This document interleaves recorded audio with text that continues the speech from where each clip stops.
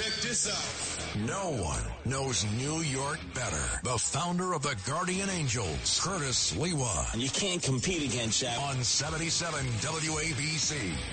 Come on, man. And with the local DBC news, LL Cool J with a triumphant comeback. Morris but tonight, don't call it a comeback. I've been here for years. I'm rocking my pants, putting suckers in fear, making the tears rain down like a monsoon. Listen to the bass go boom, explosion, overpowering over the competition. I'm towering, wreck is shot when I drop these lyrics that'll make you call the cops. Don't you dare stare, you better move. Don't ever compare me to the rest that'll all get sliced and diced. Competition's paying the price. I'm gonna knock you out. Mama said knock you out. I'm gonna knock you out. Mama said knock you out. I'm gonna knock you out. Mama said knock you out. I'm gonna knock you out. Mama said knock you out. Oh, yeah, don't call it a comeback. Because, you know, Michael Badachees, Rudy Giuliani, he's been going round the clock depending on the situation. There's no slowing this guy down. 78 years old, he's taking a licking and just comes back ticking.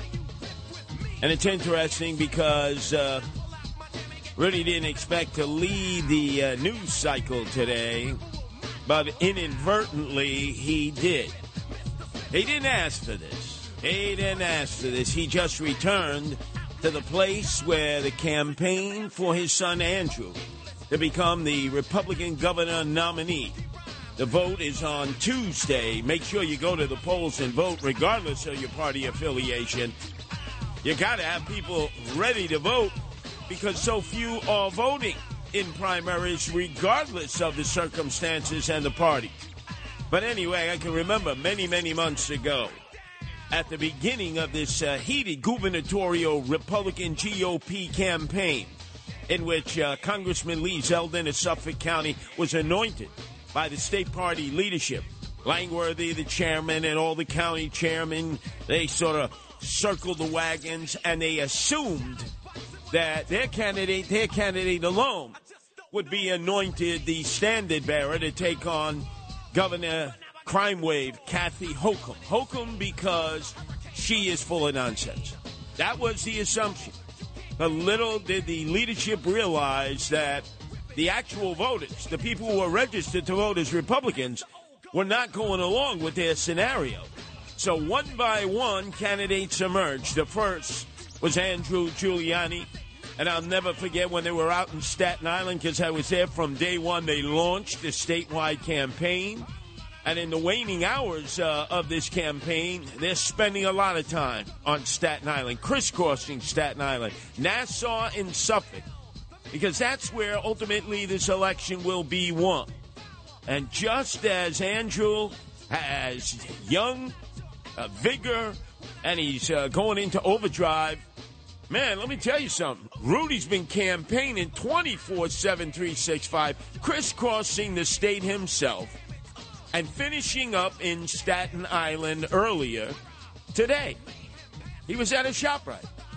He went to the same ShopRite that all Republicans go to because it's a predominant number of registered Republicans.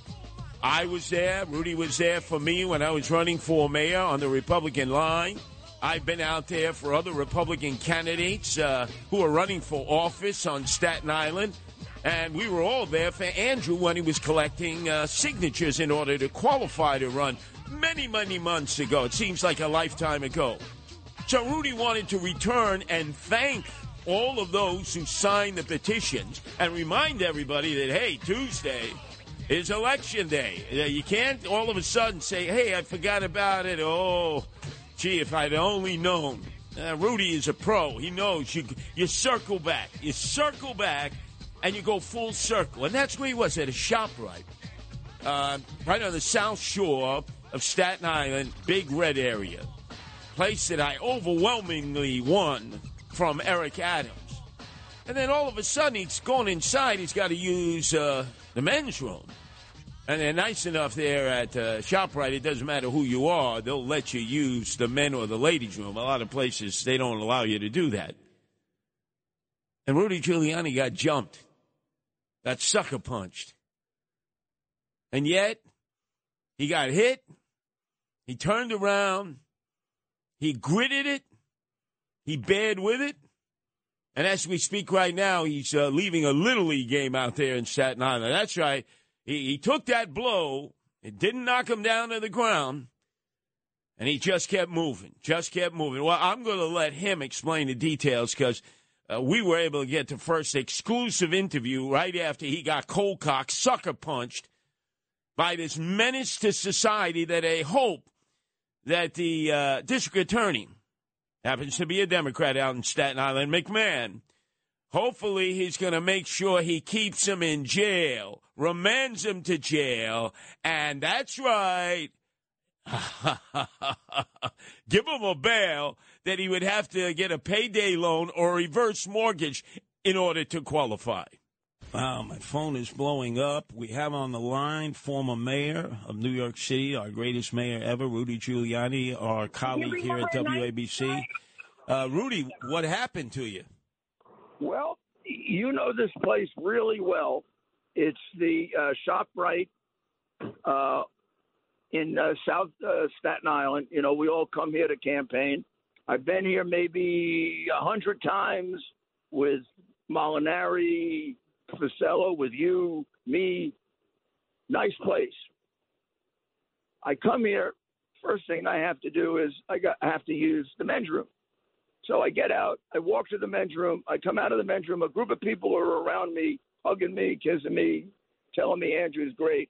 And all of a sudden, I feel a shot on my back, like somebody shot me. I went forward, but luckily I didn't fall down. Lucky I'm a 78-year-old who's in pretty good shape, because if I wasn't, I'd have hit the ground and probably cracked my skull. And then I look around, and the guy says words I can't repeat. You effing whatever. And then he goes on and on and on, yelling and screaming. He moves away, yelling and screaming things like, you're going to kill babies, your people are going to kill not babies, you're going to kill women, you're going to kill women. He looked either drunk or high. He works for ShopRite. And I thought to myself, I might have ordinarily ignored it. I said to myself, I'll have this guy arrested because this is going on too damn much. I mean, suppose I was a weaker 78-year-old and I hit the ground, cracked my skull, and died. He wouldn't have known the difference. And these Democrats get away with everything. I mean, they're in front of justices' homes. They threaten to kill a justice and nothing happens. I mean, so I called the 123 precinct. You know that place? Sure. And I told the people there I want this guy held and I want him arrested. They said, we have to look at the tape. Like, you didn't trust me. They looked at the tape and they said, my God, he really hit you very hard. I have 5 witnesses, including one a city worker and the other a retired detective. The city worker said that I was hit so hard it almost knocked her over. So we got the guy arrested as an example of the broken windows theory. If I preach it, I might as well practice it. This is how it starts. You let these people get away with acting like goons, and then the next thing they do is they start punching people, then they start shooting people, then they start stealing, and that's why our city is the way it is. Now let's see if they prosecute them. Let's find out. So this is an example of why we need Andrew Giuliani in Albany. We need a pro-law enforcement governor desperately. Hochul is pro-making money on the Buffalo Stadium for her husband. She just is in a long line of sleazy governors who have to resign in scandals. The other 3 Republicans, 2 are good guys, but they're not really tough. And the third guy, Zeldin, I mean, he shouldn't be dog catcher. The guy lies like crazy. He's on every side of every issue. He acted like a baby in the last debate, and then he ran into the arms of Mike Pence. Why we want this rhino on our ticket, I can't figure out. But the other two I have respect for. I just think Andrew's a lot tougher than they are. Now, question, Rudy, because obviously you've been assaulted. I know you're going to be barnstorming the state tomorrow, and I know nothing will stop you. We're scheduled to have the final rally, ladies and gentlemen. Rudy's coming back out with Andrew, me, and a whole bunch of other supporters where this campaign began many months ago on Staten Island to the Bricktown Center at 2750 Veterans Road tomorrow night, 7:30. You come out and meet and greet Rudy and Andrew and myself as we try to get the vote out for Tuesday. Obviously, tomorrow will be the last rally. But question, this guy who hit you, was he a skinny guy, a tall guy? No, he was a medium size. He's smaller than me, but probably 40 years younger. He was about 5'10", not a particularly big guy. Oh, you're wondering if my old Brooklyn came back and did I think I should have whacked him in the I figured if I hit him one shot, he would have gone down in a minute. Yeah, and he's an employee of that supermarket? Yeah, and he's lucky that I'm a public official, former public official with discipline, because, even at my age, I think I could have taken him out back and taught him a lesson. But, I mean, I want people to understand this. This is the greatest crime fighter we've ever had in this city, who took us from the murder capital to the safest big city. And the police, because they're so afraid to be proactive, they actually said to you, we have to look at the tape first. No, it wasn't the cops. Police were great. I got to tell you, this is Staten Island. The cops out here, they're on their own. The cops were great. Some guy either in the DA's office or the precinct was trying to lower the charges, and the cops said, no, there's a 78-year-old guy. This is assault 2. No assault 3. This guy's going in. I got to say, the cops and the captain were terrific. It was the safe right guys who said, we have to look at the tape. Oh, okay. Go look at the tape. And they came back, and they were shocked. The owners called me and apologized. Good. And I said, you shouldn't apologize. It's a big operation. I had people working for me that were as crazy as this guy. Well, I apologize to the police of the 1, 2, 3 precinct. No. I mean, it's a little different out here. Yes. It really is. They got a little more support here. And even the DA here is a lot better. So I think we have a chance of getting this guy prosecuted. Yeah. This is a great example of the broken windows theory. You don't let a guy get away with this, because then they try something worse next. Well, there's a lot of volatility out there, and I know, Rudy, you're going to be out there campaigning round the clock for Andrew, as I will be, and so many others, until the finish line. Let's just make sure we beef up your security as you tour the state. I think maybe one of the people said, I think this guy's the only guy in Staten Island not voting for the Giuliani. You're right. That's Giuliani land. You started the campaign there, Rudy, with your son, and you're going to finish the campaign tomorrow. And you know why? If they turn out, we win. They only turned out 14% in the last gubernatorial candidacy. If they turn out at 20, if they turn out the way they did for you, we win. He's absolutely right, Rudy. He's studied the analytics. I won Staten Island overwhelmingly, like 78%. And so if the voters of Staten Island, the Republicans, turn out at the rate that they did in my primary, where I crushed Fernando Mateo, that enabled me to go on and take on Eric Adams, then obviously Andrew Giuliani stands a very good chance of superseding the 3 other candidates. Congressman Lee Zeldin from Suffolk County, Rob Astorino from Westchester, and then Harry Wilson from upstate. It's been a spirited campaign. We'll talk about it later. But again, to everybody out there, you want to come out and meet and greet Rudy Giuliani, who weathered that attack. And by the way, right after that attack, he went out and continued to campaign. He was hitting a number of Little League games out there in Staten Island. In Staten Island, they actually play Little League baseball on the diamonds. They don't turn it into soccer pitches like they have in the rest of the 5 boroughs of the city of New York. But the guy's a brick. He goes out there. He hits all the Little League games. He's on his way back. I sent Guardian Angels. I sent 2 of my best, Arnold 13 and Lethal Weapon, to assist and make sure that there are no further attacks, because we're in a very volatile time, ladies and gentlemen. Because of the Supreme Court decisions and the volatility in the streets, people are being approached who are Republicans or thought to be supportive of the decisions that were made on guns and also on abortion. And there are attacks taking place. We see it every day. There are demonstrations out in the streets.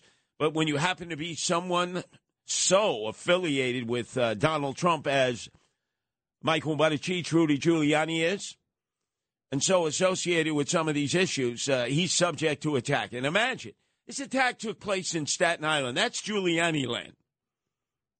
In some of the other boroughs, they could easily try to do harm to him and others.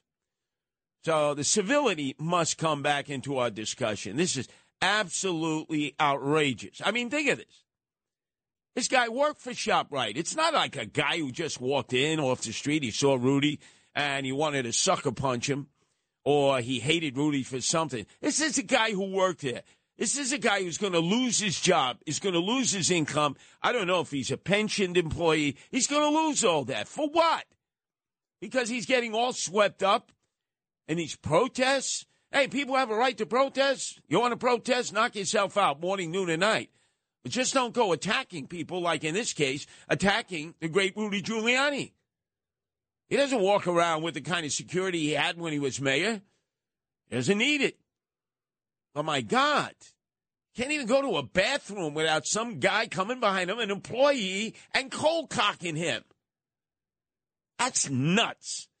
Our number is 1-800-848-9222. That's 1-800-848-WABC. And we have to make sure that individuals who are aligned with the various sides on these 2 very charged issues of the repeal of Roe v. Wade, abortion, and obviously allowing people to qualify for carry permits, that regardless of what side you are on the issue, that you're not going to be attacked, that you're going to have free speech, that there's going to be civility, that you're going to be respected. I mean, I understand people don't like Rudy. Same people don't like me. They'll flip you the bird, right? They'll curse at you. Just don't enter my circumference, because if you enter my circumference, guess what? I go old school, wild style. I'll knock you out. And let's face it, nothing's going to happen now. Nobody gets arrested. Nobody. DAs? Curtis Lever, we don't lock anybody up anymore. It's like it's a school with no walls, classroom with no walls, prisons with no bars. That's going to be the next thing. Whatever few prisons remain after AOC, All Out Crazy, Alexandria Ocasio-Cortez, the Democratic Socialists of America, the Justice Warriors, the Jumaane Williams of the world, pretty soon they're going to have a program that says, okay, we took out as many prisons as we can. For the few remaining jails or prisons, we're going to call it prisons without bars. I remember, look, I went to school. They were experimenting. Very progressives were experimenting in the 60s. They called it schools without classrooms, or classrooms without walls. It was something like that. Maybe some of you out there know exactly what I'm talking about. I wasn't in a class enough time to experience any of that, because the moment I had a chance to break out, I didn't care if it was walls. I didn't care if it was a roof. I didn't care if it was the front door, the rear door, the side doors, the basement. I was out of there. 1-800-848-9222. That's 1-800-848-WABC. The good thing, Rudy Giuliani survived that attack. He continued to campaign. He'll be campaigning all day tomorrow. Naturally, you're going to want to hear from him directly on his normally scheduled time slot, Monday through Fridays, 3 to 4. You'll want to keep it right here to 770 AM WABC. And by the way, we don't just talk about the news, give commentary about the news. In many instances, when you look at our lineup, we are the news makers. WABC. WABC. The founder of the Guardian Angels. A group dedicated to fight crime. On the streets of New York and on the air right now. Curtis Lewa on 77 WABC. Got to pay back. Revenge.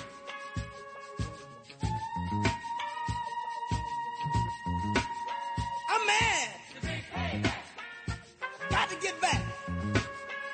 I need some get back. Pay back. Pay back. That's it. Pay back. Revenge. I'm mad.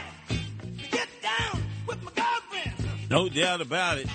That ain't right. Rudy Giuliani cut from the same cloth as I was in Brooklyn, and that is, there's no New Testament, turn your cheek. Eye for an eye, tooth for a tooth. You hit me, I'll hit you so hard your mother will feel the vibrations. And when all else fails, we play baseball, right? Hardball, play softball. We always have bats with us in the trunk of the car. That's the tradition. Staten Island, Queens, Brooklyn, Bronx, not Manhattan. Not really Manhattan. But you got the bats in the back of the trunk of the car, aluminum. You got some wooden Louisville Sluggers, the old Rocky Colavito models. And when all else fails, you get the bats. You kneecap the guys. They'll be limping around for a month of Sundays, and everybody will know they did you wrong, and you got your revenge. And speaking of Little League and youth baseball, that's exactly what Rudy Giuliani ended up doing after he got sucker punched and cold-cocked in that ShopRite supermarket at about 3:30 this afternoon while continuing his campaign to get his son Andrew elected the next governor of the state of New York. The GOP and the Democratic gubernatorial primary is this Tuesday. And we will have a final rally tomorrow, Monday, rain, snow, sleet, or shine in Staten Island. Come on out. You'll have Rudy, Andrew, and obviously I'll be there at the Bricktown Center at 2750 Veterans Road. You think the Mamaluke, the Mangaluch will show up? The Staten Island kid, Frank Morano, you think he'll come up with some kind of weird excuse. Like he was chasing fromage or shooting dice at the Borgata in Atlantic City and couldn't get back in time. But there was a story that occurred about 10 days ago, and I was probably the only one all over it. Because it had to do with Little League Baseball, it had to do with the U.S. Amateur Baseball League, and it had to do with teams that crisscross and compete against one another. It's not just a local league. So you had a Staten Island-based team called the New York Prospects, the travel team. We never had that travel team. What was the travel team, right? You got on a freaking subway, and you went to the parade grounds, and you found if you could find a field, back then, all the fields were taken up. People playing baseball. Not kickball, go! That fake, phony, fraudulent, fugazi football they spell with a U, soccer. No, but you used to go to the old parade grounds in Prospect Park, and I'm telling you, man, they didn't have base paths. They had big ruts. They had divots. They had rocks. They had broken glass. But you welcomed an opportunity to play on any baseball field. It was like a field of dreams for you. But we never had a travel team. Travel was you jumped on the subway and you went to a baseball diamond and you challenged a team. Now, if it was just impromptu, you put it together, fine. But most times it was through an organized league. Nowadays, they're very fancy. They go down to Florida. They have spring training. They play in the fall. We were restricted. That was it. Spring, summer, that's it. No more baseball. You play football if you could. And if you couldn't, you ran cross country. Nobody. You look at the cross country guy. Really? Please, don't come near me. That's like being with the AV squad. The guys who are dropping acid. The yearbook club. Really. God, remember in high school you had the heads, right? The stoners. You had the brainiacs, and you had the jocks. You want to hang with the jocks, right? Unless you wanted to get stoned. But the brainiacs, they were like the geeks. And if you went to Catholic school, an all-boys school like I did, Brooklyn Prep, they're constantly trying to recruit you to go away to the seminary. Hey, they did that to Rudy. He was like halfway there from Lockland High School. And his very good friend, Peter Powers, they were going to get conscripted. Me, they said to me, did you ever think? Yeah, I thought of it for all of 5 seconds. Get out of my face. But anyway, ladies and gentlemen, I digress. So the Staten Island-based team went out to Branchburg Township. Now, I don't even know if they qualify to be in Branchburg, Tony Branchburg, in Somerset County. I think where the average income is like $492,000. But anyway, so the Staten Island team is playing the Branchburg Township team. And all of a sudden, the coach who comes over with the Staten Island kids, it figures, he's probably the same kind of guy I grew up with, with the bats in the trunk of the car. His name is Otero. And Otero has an anger management problem. So he's the third base coach. There's an old Altakaka who is the umpire. He's 72 years old, a little bit younger than Rudy. And Otero, he starts screaming invectives, F you to the umpire. And so the umpire says, you're out of here. Why should he have to put up with that grief? Well, you know what this guy does? This Otero with the anger management problem from Staten Island, he goes over to this 72-year-old umpire, hits him twice, breaks his jaw twice, and stares over him, like Muhammad Ali staring over one of his victims. I don't know what the Staten Island parents did, but I heard from a birdie that many of them said, you deserved it, you deserved it. Hey, I'm not going to pass judgment. But there was no arrest. There was no arrest. The 72-year-old Altakaka umpire was afraid. He wanted to remain anonymous. Even now that an arrest finally has been made of Jerry Otero. Took him a month to Sundays. But I think Jerry turned himself in because he recognized that the 72-year Altakaka with the double broken jaw had probably reached out to the DeCavalcantes there in New Jersey. Here in the 5 boroughs, you have the Bananos, you have the Lucchese's, Columbos, you have the Gambinos, the Genovese. In Jersey, you also have the DeCavalcantes, a.k.a. what we witnessed on television for years, HBO, The Sopranos. So I'll bet you that this Jerry Otero had the scare of his life because he recognized who this old Altakaka umpire was dealing with. And then all of a sudden, he had a nightmare. Jesus Christ. I gotta sit down. I feel like I can't stand. Is that okay, Tony? Did I sit?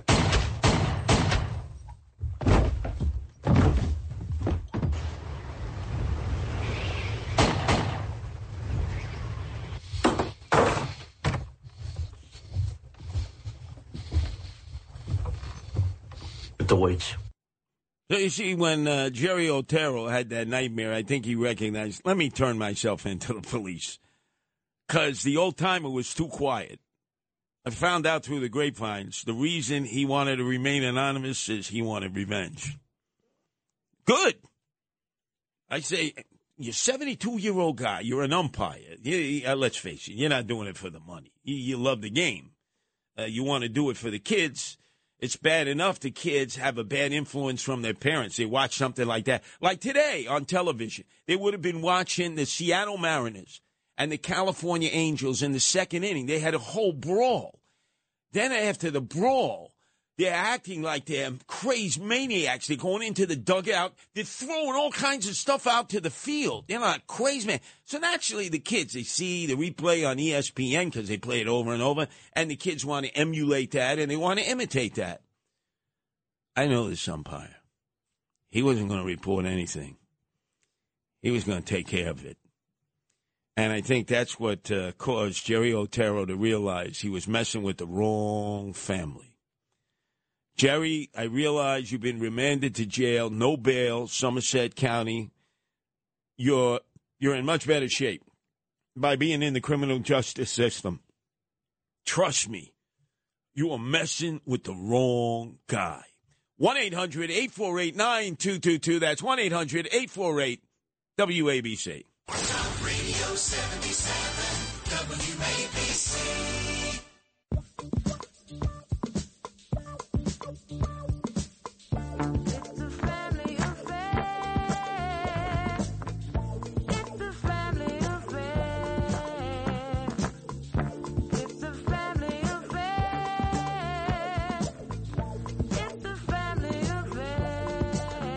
Sly and the Family Stone.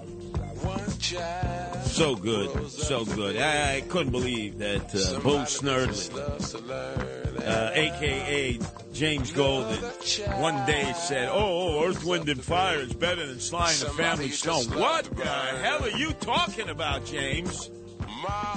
And let's face it, this song is so pertinent to the Giuliani's, father and son, as there's another 24 hours to go to Monday night. That's the last rally, and you're all welcome to be there at the Bricktown Center, 2750 Veterans Road at 7:30. I'll be there. Rudy will be there. Andrew will be there. And hopefully the Mangalucci, Frank Morano, will put down his Parmesan cheese. He loves with fromage. And will actually drive a few blocks to be there. But you know him. He's Calamity Frank. He'll come with every conceivable excuse. He'll probably have gone over the Outer Bridge crossing, get lost on the Jersey Turnpike, and claim that he couldn't get there, so he'll have to go right to WABC. But this is all about this very heated GOP primary involving 4 candidates, and it's neck and neck.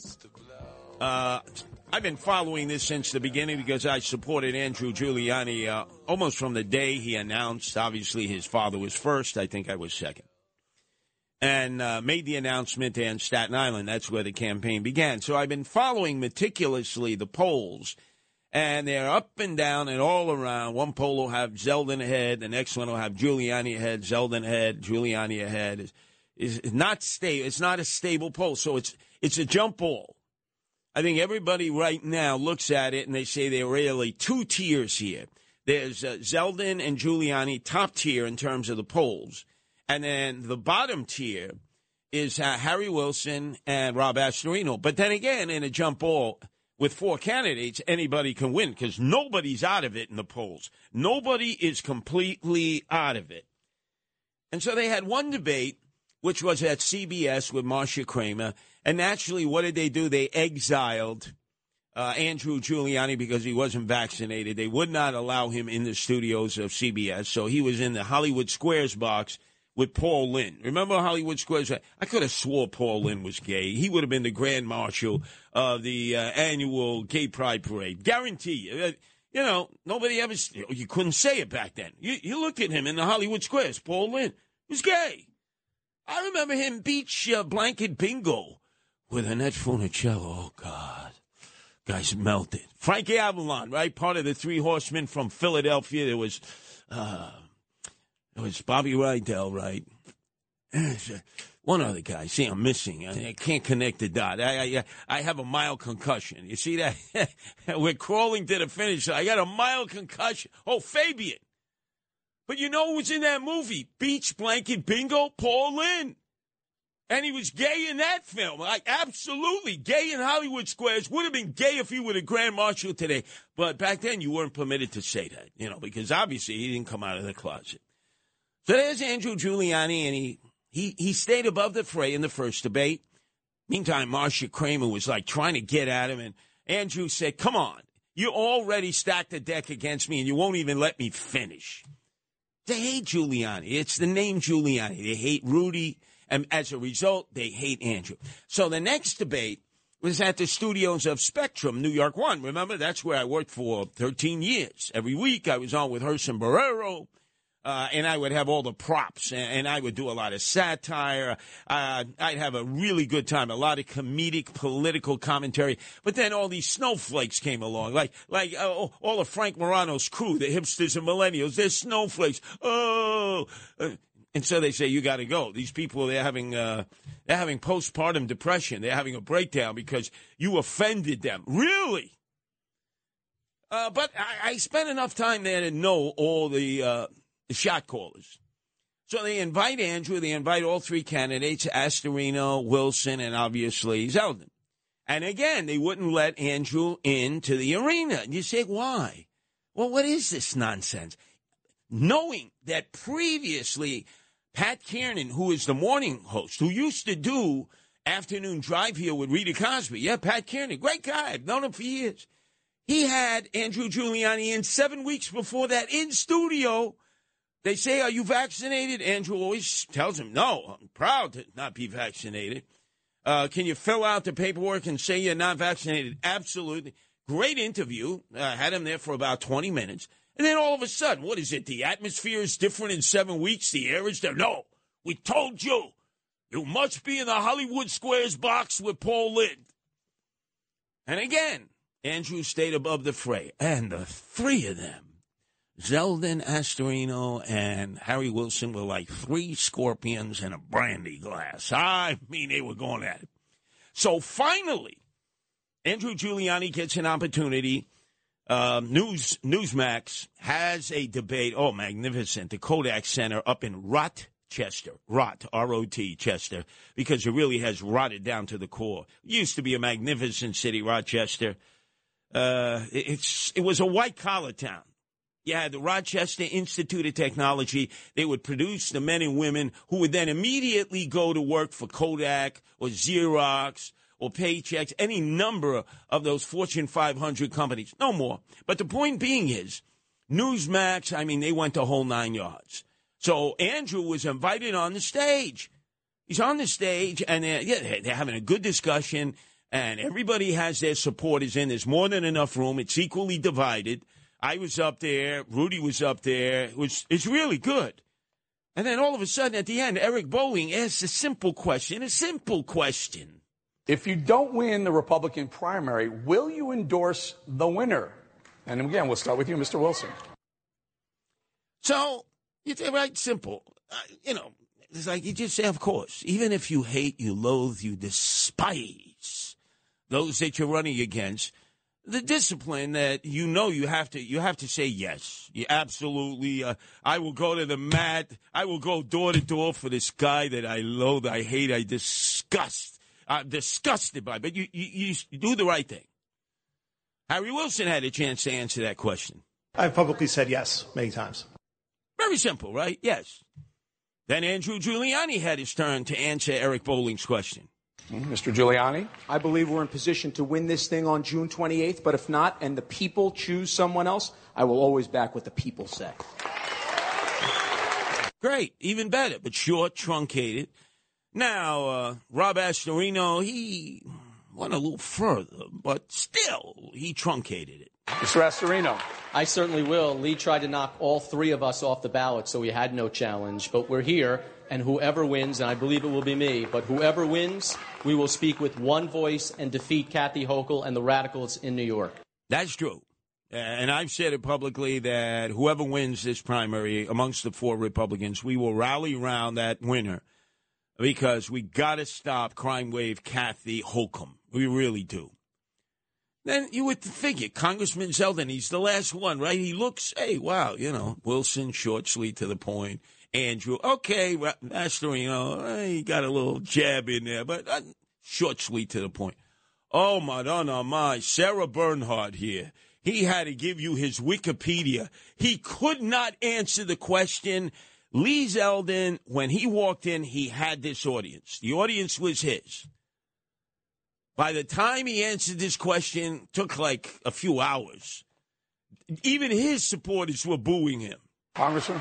The ease that they just keep lying is just incredible. The reinvention of history as to what happened.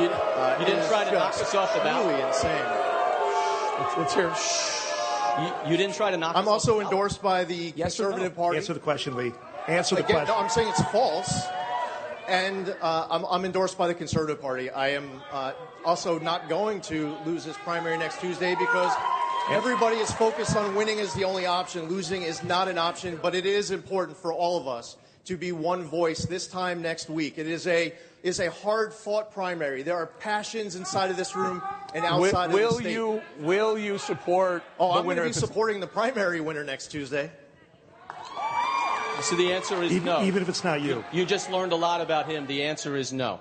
Listen, I don't think about losing. I refuse to It's lose. a simple yes/no question, Lee. Simple I'm yes going or to no. be supporting the winner of the primary 2 next months ago Tuesday. that he I'm would telling just you, like you could not say yes you or that I no will to the be- fact that you had I will called be in President full Trump support. past All state right, racist. You With can't answer Republicans this. of New York, Gentlemen, fired The only reason he's over up here is listen, because I'm- Nick by Say far. he You could not say yes or no guys, to the I'm fact a that viewer President right now. Trump. Listen, it's not I easy heard- to be in said second, that. third, and fourth Lee, place. I get it. Congressman, You would I know, heard Lee. him You would know, say. wouldn't you? I heard him say he would support the winner of the primary. Thank you, Eric. Yeah, I I would take that as a viewer as Okay, good. whoever wins. Okay, let's leave it right there.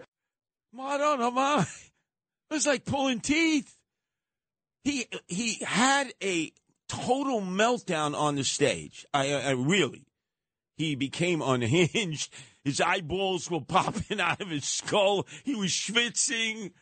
Eric Bolling was trying to throw him a lifeline. You're going to endorse him, right? Oh, well, wait a second. Let me tell you all the people who are endorsing me. You're going to endorse the winner, right? He wouldn't answer the question. So on our way out, I'm walking with some of the Zeldin people. I've known them, and we agree to disagree during the primary, but we're all going to come together for the Republican nominee. And they're going, they're sort of, their head has come back. I said, I understand. It's okay. It's okay. We'll all come together. But, hey, man, there is a psychiatric facility right outside of town on the way to Buffalo. You may want to check Lee in. He just completely had a breakdown. And the next day, all the responses were, wow, this guy has thin skin. Now, before you cast your vote, because there's been early voting, but nobody's voted. And we give people, we might as well, 6 months of voting, right? Oh, we'll pick you up. We'll send Uber and Lyft for you. We'll bring you to the polling location. We'll buy you lunch. We'll give you a champagne breakfast. Still, nobody votes early voting. It's such a waste of time and money. You walk in to the early polling locations like I have. Hello? Is anybody here? There's 90-year-old people, they're getting paid, part of patronage. It's nobody. It's like the Grand Canyon. Nobody votes early. And almost nobody votes in primaries. It's really sad that people are not exercising their vote. But put that aside. Everybody has their opportunity, and all the candidates have been crisscrossing the state of New York. All of them have fought hard, whether you agree with them or you disagree. Harry Wilson, he's been in there swinging and winging. So has Rob Astorino. So has Congressman Lee Zeldin.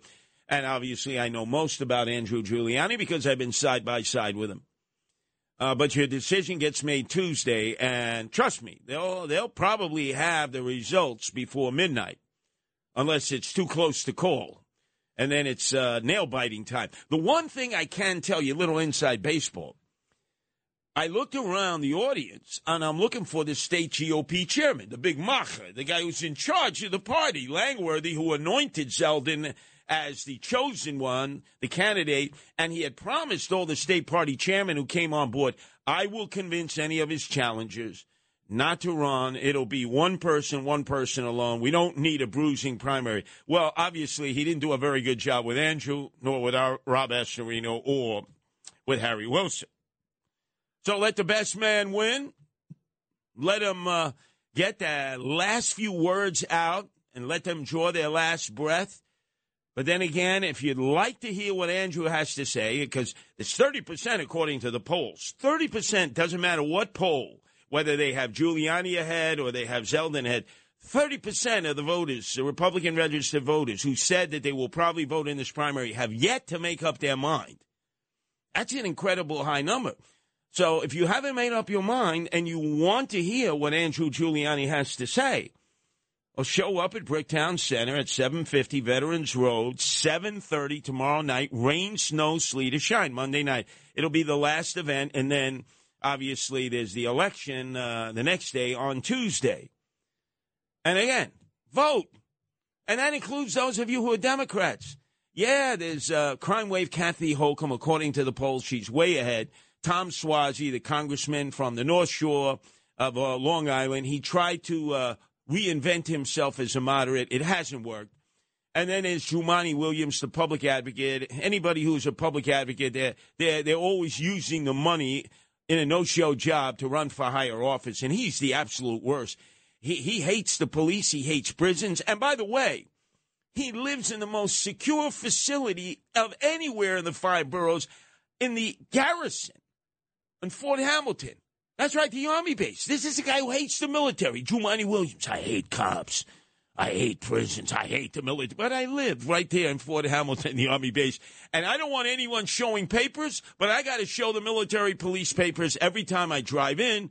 Cops are basically with me 24/7. I hate cops for you, but I love cops to protect my tochas.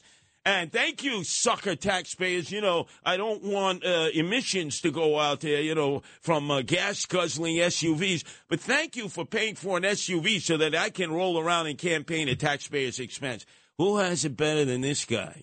He attacks the system. He eats his own babies, right? At taxpayers' expense, and he gets to run for higher office and attack cops, attack correctional officers, attack the military, and he lives right there in the Garrison of Fort Hamilton in Dyker Heights in the shadow of the Verrazano Bridge. Does this guy have huevos, culeons, hubris, or what? 1-800-848-9222. Let's go to Michael in Manhattan. Your turn to be heard here at WABC. Michael.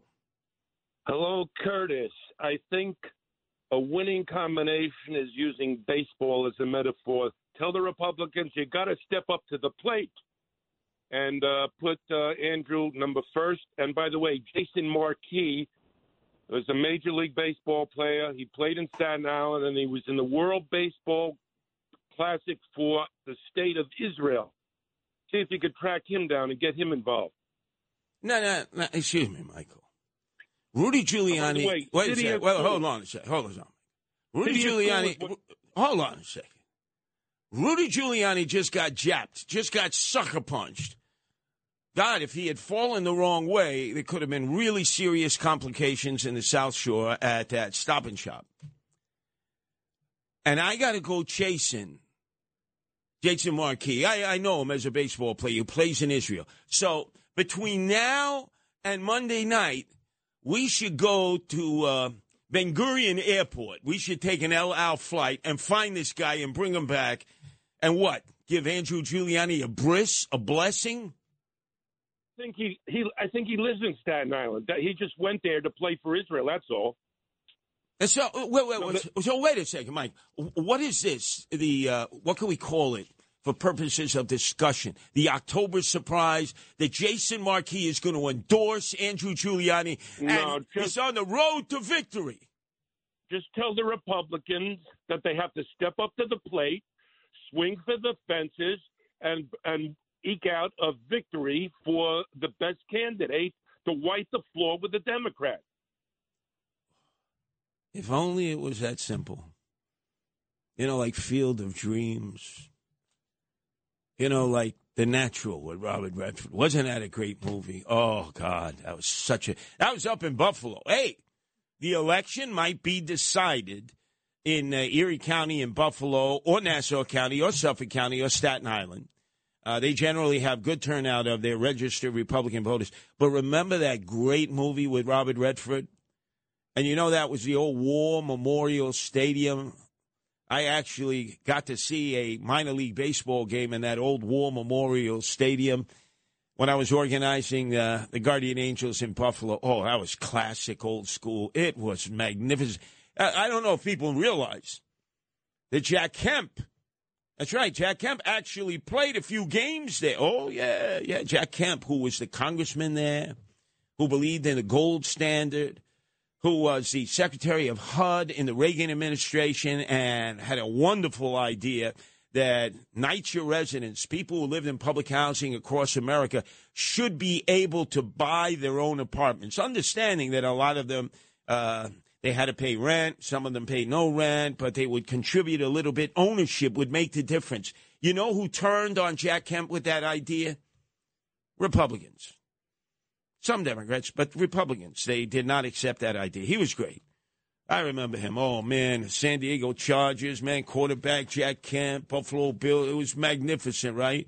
And then they smeared him. You know how they smeared him? Say, Jack Kemp, you know, he's gay. He's gay. They smeared him. Absolutely no proof back then. Remember, there was nobody coming out of the closet. So whether he was or he wasn't, I have no idea. But they knew that they could spread that innuendo when he was running for the presidency. And he would have made a very good president if, in fact, he was able to supersede a lot of those impediments that were put before him, especially the rumor that was very prevalent. Oh, yeah, Jack Kemp. That's why he used to like to put his hands under the center's tuchus. He was gay. Not that I knew. Our number's 1-800-848-9222. Let's go, if we can, to, Sean, who's calling from Brooklyn. Your turn to be heard here at WABC, Sean. Yes, sir. I want to make 2 points. So, Giuliani got hit today? Yes, at 3:30 this afternoon out on Staten Island at the supermarket in the South Shore. That is pretty pathetic. How dare you hit the mayor? I mean, regardless, you disagree with him, obviously, but you have no right to put your hands on somebody, especially, Giuliani's caliber. Regardless, if you disagree, obviously, this guy is a piece of garbage. Now, where are you from originally, Sean?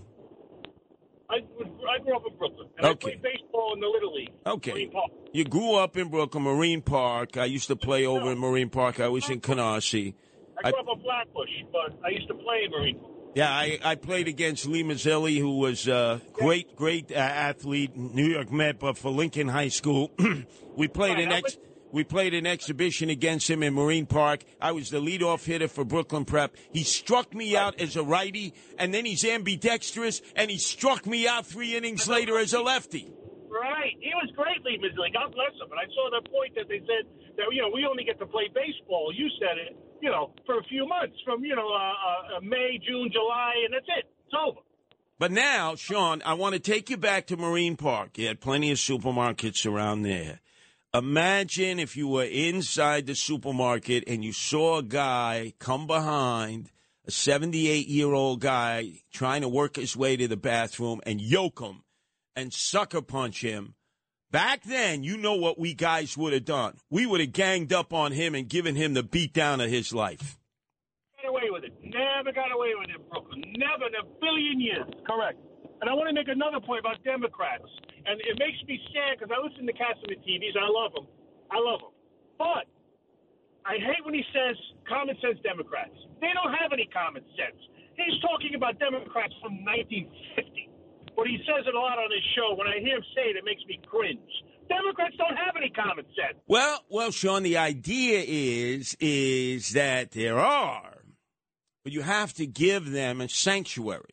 So I understand why our owner-operator, John Catsimatidis, is saying that. He's saying, you have sanctuary here at WABC. You can come out with a moderate, common-sense point of view, like he has with the judge, like he has with my, what do we call Governor Patterson again, since he is the stepfather of my son, Anthony, 18, just graduated high school, does the podcast with me, father and son. Anthony and Curtis, go to WABCRadio.com to see it. Yeah, Governor Patterson, he's the Democrat. The judge, Weinberg, he's the Democrat. Then they have the Republicans, and these are common sense Democrats.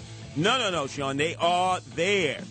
But they're hiding from AOC. Hola, crazy Alexandria Ocasio-Cortez! When you need mealtime inspiration, it's worth shopping Kroger, where you'll find over 30,000 mouth-watering choices that excite your inner foodie. And no matter what tasty choice you make, you'll enjoy our everyday low prices, plus extra ways to save, like digital coupons worth over $600 each week. You can also save up to $1 off per gallon at the pump with fuel points. More savings and more inspiring flavors make shopping Kroger worth it every time. Kroger, fresh for everyone. Fuel restrictions apply. Check this out. No one knows New York better. The founder of the Guardian Angels, Curtis Lewa. And you can't compete against that. On 77 WABC.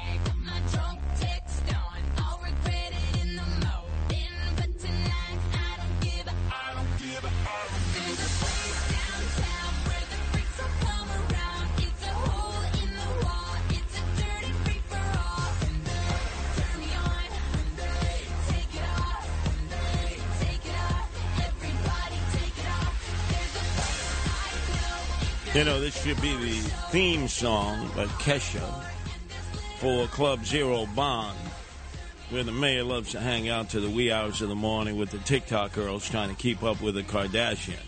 It would be the perfect theme song. Mayor was out in Gay Pride today. I don't know why, especially since the parade sponsors, New York Pride, would not again allow uniformed NYPD patrolmen, patrolwomen, gay and lesbians, transgenders to march in their uniform.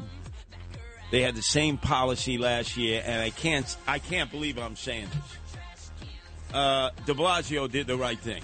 I mean, you know me, I loathe, I despise de Blasio. He took a Miley Cyrus wrecking ball to this city that we love for 8 years and destroyed it, and now he wants to go on to Congress and destroy our country over my dead body. But last year, when the same Gay Pride Committee said, cops, you can't wear uniforms, de Blasio said, well, guess what? If they don't march, I don't march. Today, the mayor, halfway through the parade, he shows up. Hey! Unbelievable. By the way, in San Francisco, they had the same situation. The mayor there, London Breed, said the same thing. You don't let the cops of the FPD, San Francisco Police Department, march in uniform. I'm not marching. So they compromised. And in Denver, which also excluded uniformed police officers in their Gay Pride parade last year, they actually this year welcomed them because of the unprecedented, just incredible increase in violent crime in Denver, especially along the Strip and Colfax. I know because we have guardian angels there. This year they said, forget what we did last year. Come one, come all. Whoa, man. Oh, my God. I got a mild concussion, and we got something in this studio that just hit me in the head, and I'm like really woozy now. Really woozy. It's an act of sabotage. There's no doubt about it. Well, is Frank Morano involved in this? Oh, that's right. Oh, Matt, you're his board operator. Did you set up this attack on me? It hit me right in my jaw. Oh, can you believe this? First Rudy, now me. I got the mild concussion. Hey, too bad they didn't have the video on. They video everybody else. We would have had the documentary evidence as the whole stanchion came down and crashed into my head. This is what happened to Curtis Mayfield. Yeah, Curtis Mayfield from Chicago. You remember? Pusher Man. He was on the stage. Marty Markowitz was the Brooklyn Borough president. It was right on Empire Boulevard, huge crowd, and there was a strong gust of wind, and unfortunately the light stanchion came down off the stage and killed him on that stage, the great Curtis Mayfield. That almost like, boom. So now my head is like all over the place. I had finally stabilized, Matt. Did you do this on purpose? Did Frank Morano set up this trap? Anyway, our number is 1-800-848-WABC. Where was the video when we needed it? The documentary evidence. You know, like they said to Rudy. They said, we need to see the video. This is the former mayor of the city of New York, America's mayor. And they say, Rudy, we're not going to arrest the guy. We need to see the video. Like, really? Man, I'm like woozy now. Back to the show. I will get into autopilot mode as I've been from time to time. Let's go to Dean in Jersey City. Your turn to be heard here at WABC, Dean. Curtis, you know I love you, bro. I hope that guy that gave you a hard time, the heckler that heckled you, calls again so you can give him the business. Because if it was Frank, your boy Frank would never entertain the guy the way you did. He would have hung up on him. But you went back and forth with him. What city was he from? Oh, I know who you mean. Hold on. Slowly I turn, step by step. I'm trying to connect everything. I'm in a little bit of a fog here, Dean. I got a mild concussion, and it's just... Take a couple Tylenols. You'll be okay. Tylenol? Are you kidding? You know how many times I've been hitting the head with bats and sticks and pipes over the years? But anyway, I think I know who you mean, because even in this fragile state that I'm in, I remember this guy, Dave from the Bronx. Tell me if this is him, Dean.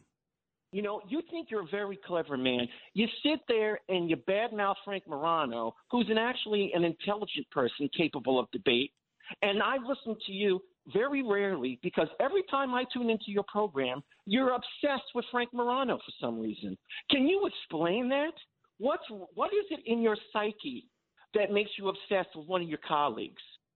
Is that him, Dean? That's the clown of all clowns. Now, he says he rarely listens to you, but yet he had a beef with you, right? So maybe tonight he's listening, and he'll call in. Yeah. If he's listening, I like to say that he sounds like a woman. He's the biggest clown I've ever heard. Well, you're right. That voice, I don't know. Wait a second. Come on, Dean. Let's be sensitive here. You may be going through a transition. You know, that reminds me, now that I'm in this woozy state, my mind is going in a million directions. I can't believe this, right? We have a situation in which the world's richest man, Elon Musk has many children from many different women. He is a serial marrier, and he likes to populate the world, originally from South Africa. His child just reached 18, just like Anthony. Except this child at 18 declared themselves to be a transgender and identifies as a female and wanted it on the court record in family court that she wanted nothing to do with Elon Musk. She didn't want his name. She didn't want to be involved with him as her father. And I did a deep dive on that and said, gee, I wonder if she filed papers, because obviously it's a bright teenager, exempting herself in the future from, God forbid, if he dies. Like if he takes that SpaceX vehicle up high in the sky that he's working on in Texas, let's say, God forbid, it explodes and he dies, unfortunately, at an early age. You want to bet that his transgender daughter is going to be online to get her piece of the action of the billions of dollars, you know, from the estate of Elon Musk? Watch. But anyway, that's what she decided. But he has a few different children. I'm trying to remember the singer. Her name is a one-word name who just left him. They have about 2 or 3 kids together. They never consummated the marriage, so they're not officially married. And the kids have a lot of weird names. I mean, I don't know why they do that out there. You know, Baby Got Back, Kardashian, she's done it. Yee, yay, ya, whatever the hell his name is. Jeezy, what? Easy, yee. You know, I give these kids such dopey names. Even Sarah Palin, Trigger, Track, Twig. You know, crazy names. Kanye West, right? Crazy names. So this woman leaves Elon Musk, and you know who she hooked up with now? Private Manning. That's right, the Private Manning, who anatomically was a man in a foxhole outside of Baghdad and was downloading all those private documents from the military and sending it to WikiLeaks.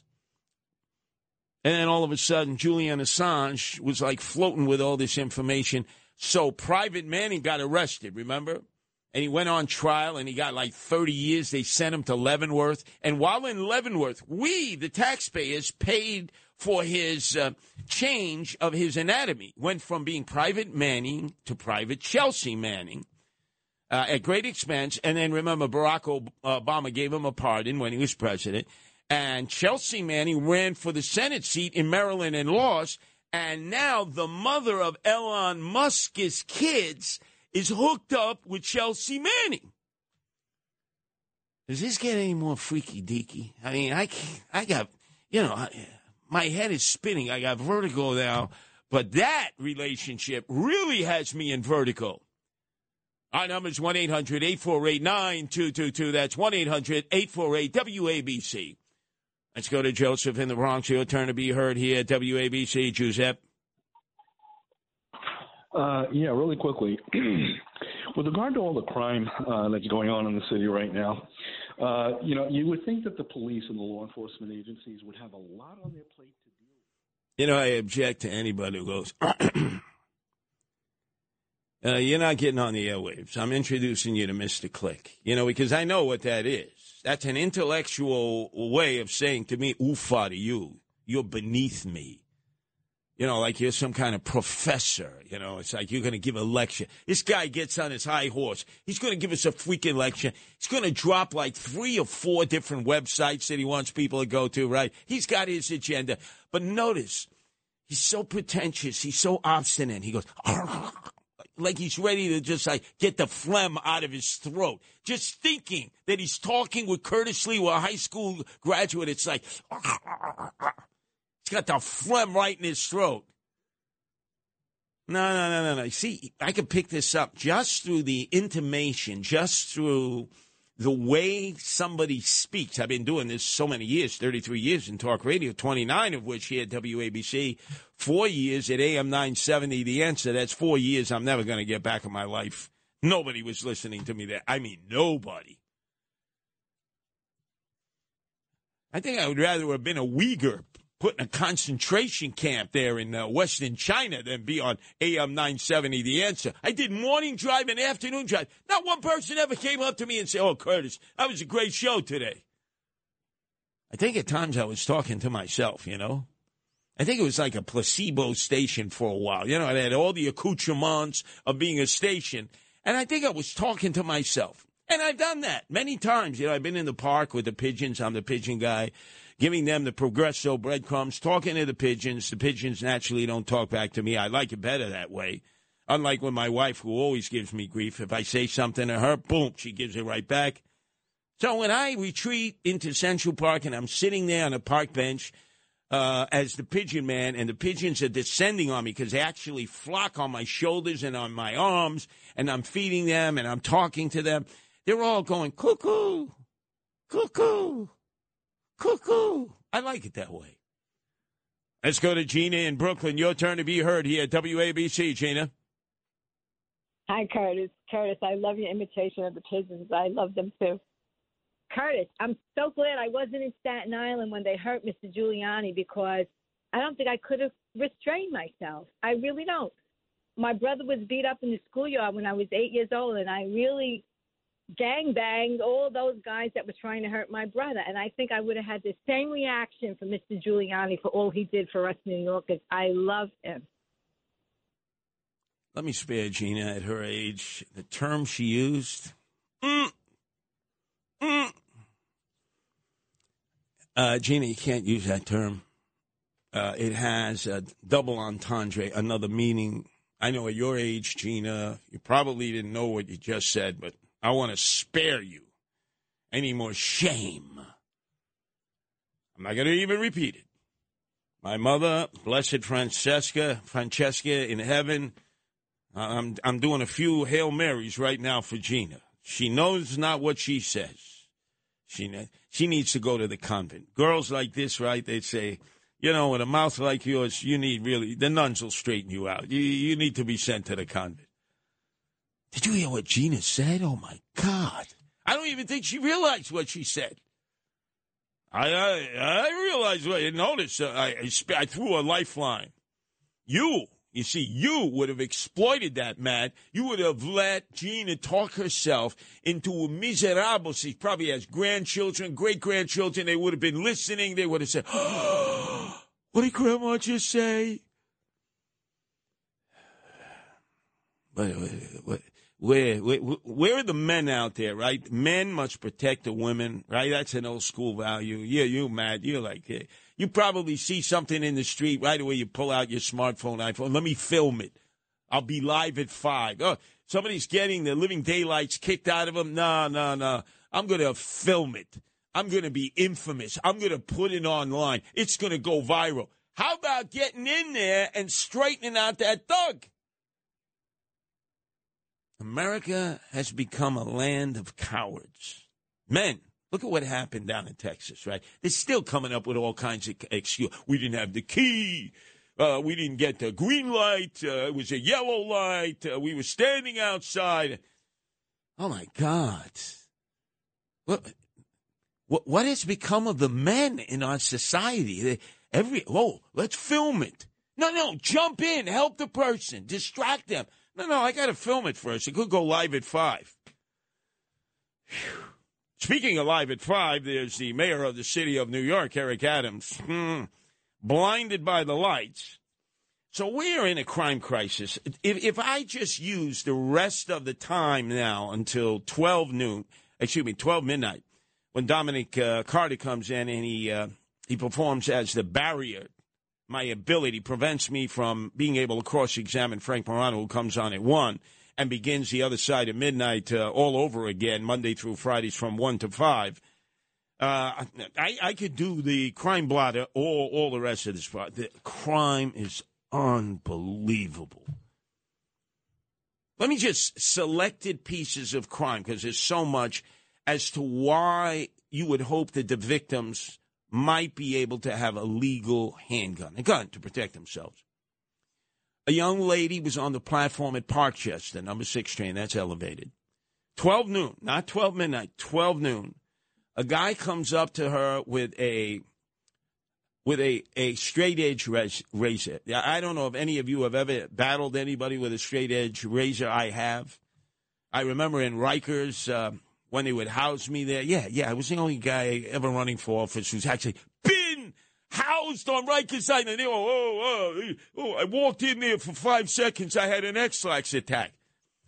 And the inmates used to take the single edge razor, put tape around it, and then put it like a little pack of tobacco between the cheek and their gum.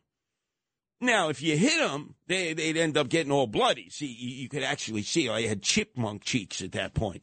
These are all street-smart tactics you learn as part of your survival. So they would keep a straight-edge razor right in between the cheek and the gum. They'd pull it out and they'd slash. So this guy is slashing this young woman. I mean, slicing her up the way they do at a deli. Boar's head bologna. She could not defend herself. None of the men would come to her assistance. Now, assuming that she was able to get a permit to carry a concealed handgun, who amongst us would say it would not be okay for her to pull that gun out and tell that guy, make my day, boom, and do a Bronson on him? That's number one.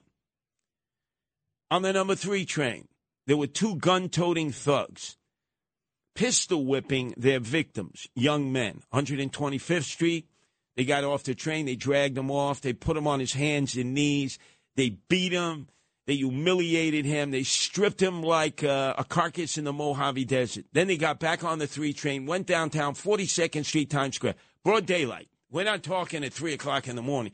They get another victim. They beat the living daylights out of him. They're pistol whipping him. They rob him. They humiliate him, and they push him into the tracks. Any one of these guys, imagine they had a permit to be able to carry a concealed handgun, and they decided to shoot these guys to protect their life. Who amongst us, in any kind of an assembled jury, because you know Alvin Bragg, turn him loose, Alvin Bragg would prosecute somebody defending themselves. You know that. You know that Clark, the DA, hopelessly incapable of locking up criminals in the Bronx, would have prosecuted that young woman at Parkchester on the number 6 train for defending herself with a gun. But all the craziness that has come down the pipe ever since the conservative majority in the United States Supreme Court determined that the Sullivan Law was no longer constitutional, which restricted people's ability to carry legal handguns. And who weighed in right away? The swagger man with no plan, Eric Adams. Listen to what he had to say.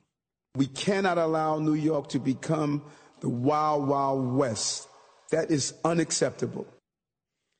So the mayor says he doesn't want this to become the Wild Wild West. It's already the Wild Wild West. Then earlier today on Katsimatidis' show, Sunday mornings, he has all the news makers. And, in fact, they generally make the news. It's already in the Post. It's already in a number of periodicals. He had John Miller, long-term spokesperson for the NYPD, talking about why the police department is opposed to citizens having a legal permit to carry a concealed weapon in New York City. Oh, well, no. That's the Wild Wild West. The worry here is that they're going to make this the Wild Wild East. So what is it? Is it the Wild Wild East or the Wild Wild West? And why is it that police are not trying to help legally law-abiding men and women protect themselves? If they're not permitted to be there, because remember, they took out $1 billion out of the police budget. They defunded the police. They've defunded the prisons. So if they're going to make it harder for the cops to do their job and leave us, the citizens, on our own, if we jump through the hoops and we qualify, how dare you, John Miller, how dare you, Eric Adams, our mayor, claim that this will be the biggest problem that you face? No, the problem that you face right now are thugs and thugettes who carry guns and use it indiscriminately and get away with it on a regular basis. And, by the way, in Brooklyn, let's say, Matt, you were in Brooklyn first time. You had a loaded 9mm. You know, they caught you right on Broadway underneath the J train. Okay, gotcha. Matt, you didn't resist. You gave it up. And they said, wow, you had an extra clip, too. 90th Precinct, they prosecute you. You go to 100 Skimmerhorn Street. And Eric Gonzalez, the DA, says, no, turn them loose.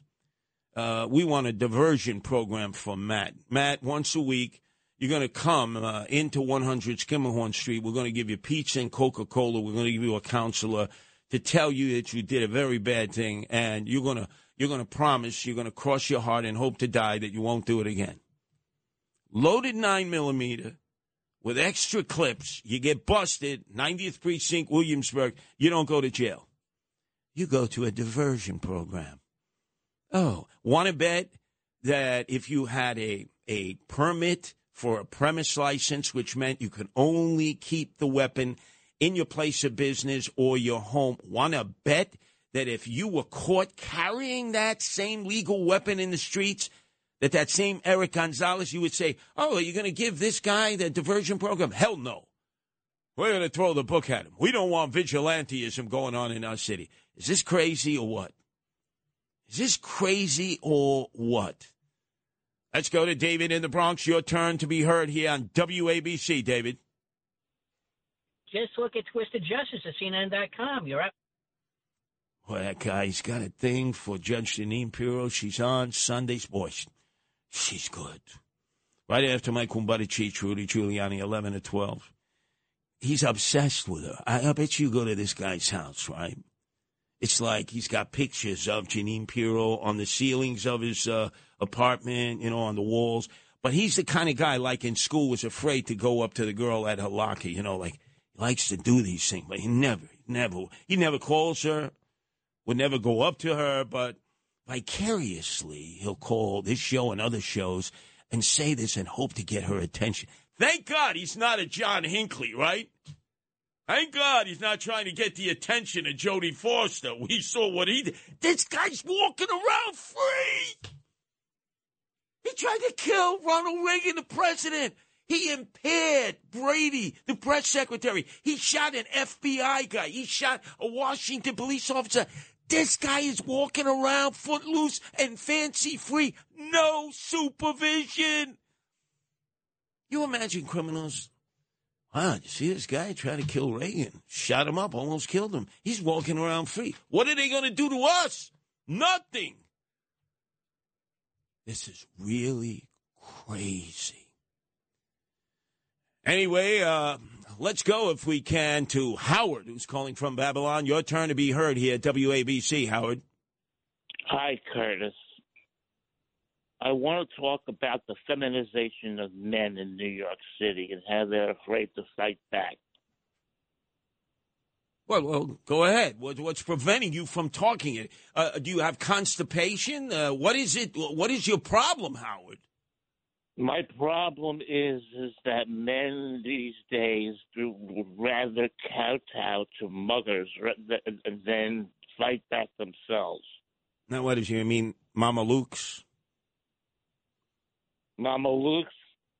Well, look, Kanye West, right? Yeezy, whatever the hell his name is, was the biggest Mama Luke of all in Chi-Town, Chicago. This guy was a big Mama Luke. Frank Morano here at WABC, he's a Mama Luke. There are a lot of Mama Lukes out there, Howard. Yeah.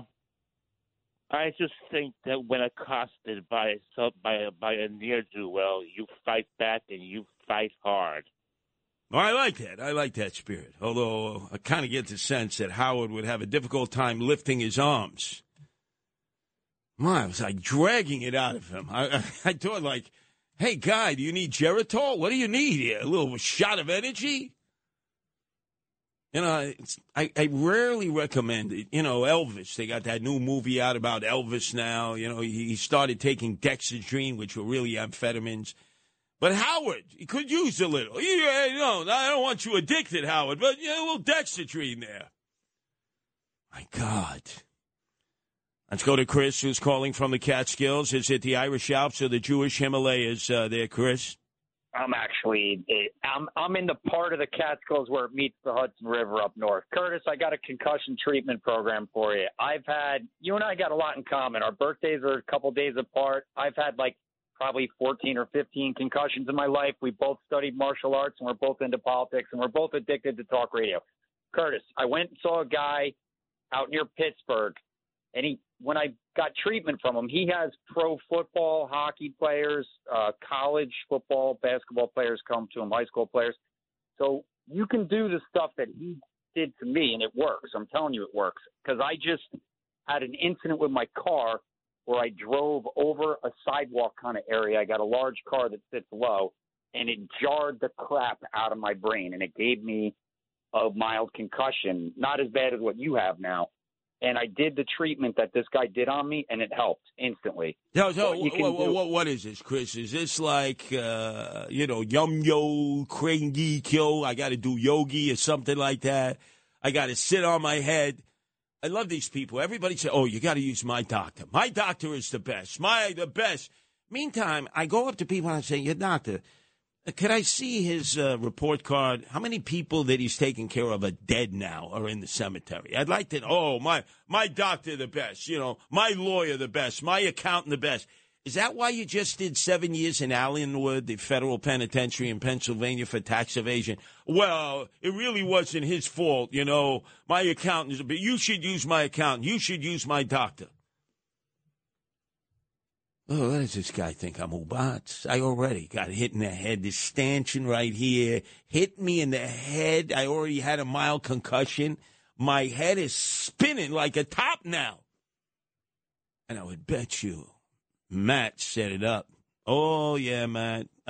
Look, it's the one night that Frank Morano's crew is here, not my normal crew.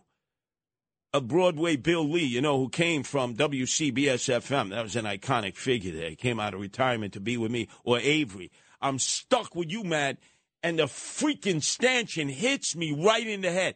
How timely was that?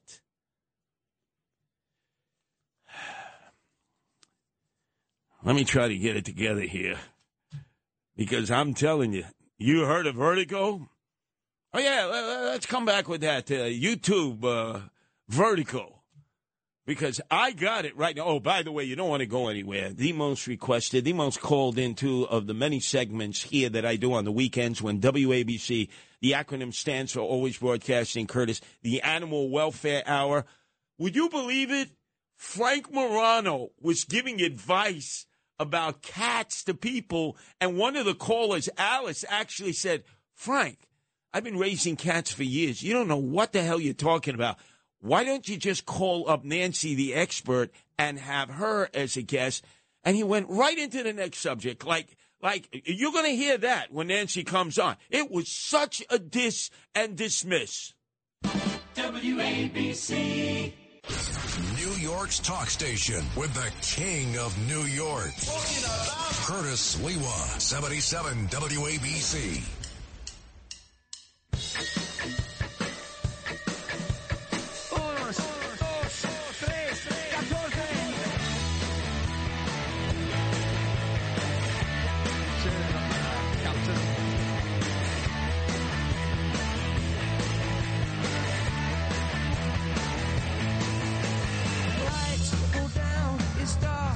Jungle is your head, can't rule your heart. A feeling so much strong.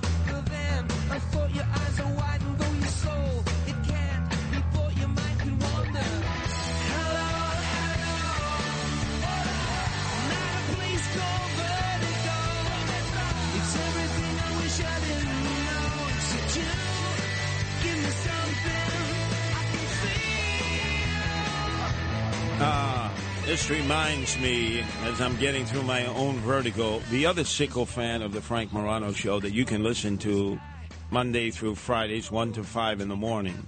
Alex came in to fix the light stanchion, and it is hanging precariously like a Damocles sword right over my head, like an anvil, so that if I move just ever so slightly in one direction, it's going to come down on me and go kabang! Wow, the deck is stacked against me, ladies and gentlemen. But, you know, I'm listening to Bono here, YouTube. Recently, they went down into the subway station in Kiev. It'll always be Kiev to me, you know, chicken Kiev, not Kiev. Like Frank Morano said, Kiev. But remember, they went, that's the deepest subway station, even deeper than the subway station in Moscow. I haven't been to Kiev, but it is the deepest. I've been to Moscow. And they went down there to do a performance for the embattled people of Kiev, which was great. I offered them to come and do a free concert in the subway system of New York City. There was only one request from their manager. He said, look, we understand it's a really tough situation. All we want is bulletproof body condoms. That's it. And we'll come down. And right there, Times Square, where Grand Central, the shuttle train, we'll do it. He did it for some late-night talk show host. I forget which one. They're all pretty boring. I think for Jimmy Fallon, I'm pretty sure. Nobody knew that they were YouTube, right?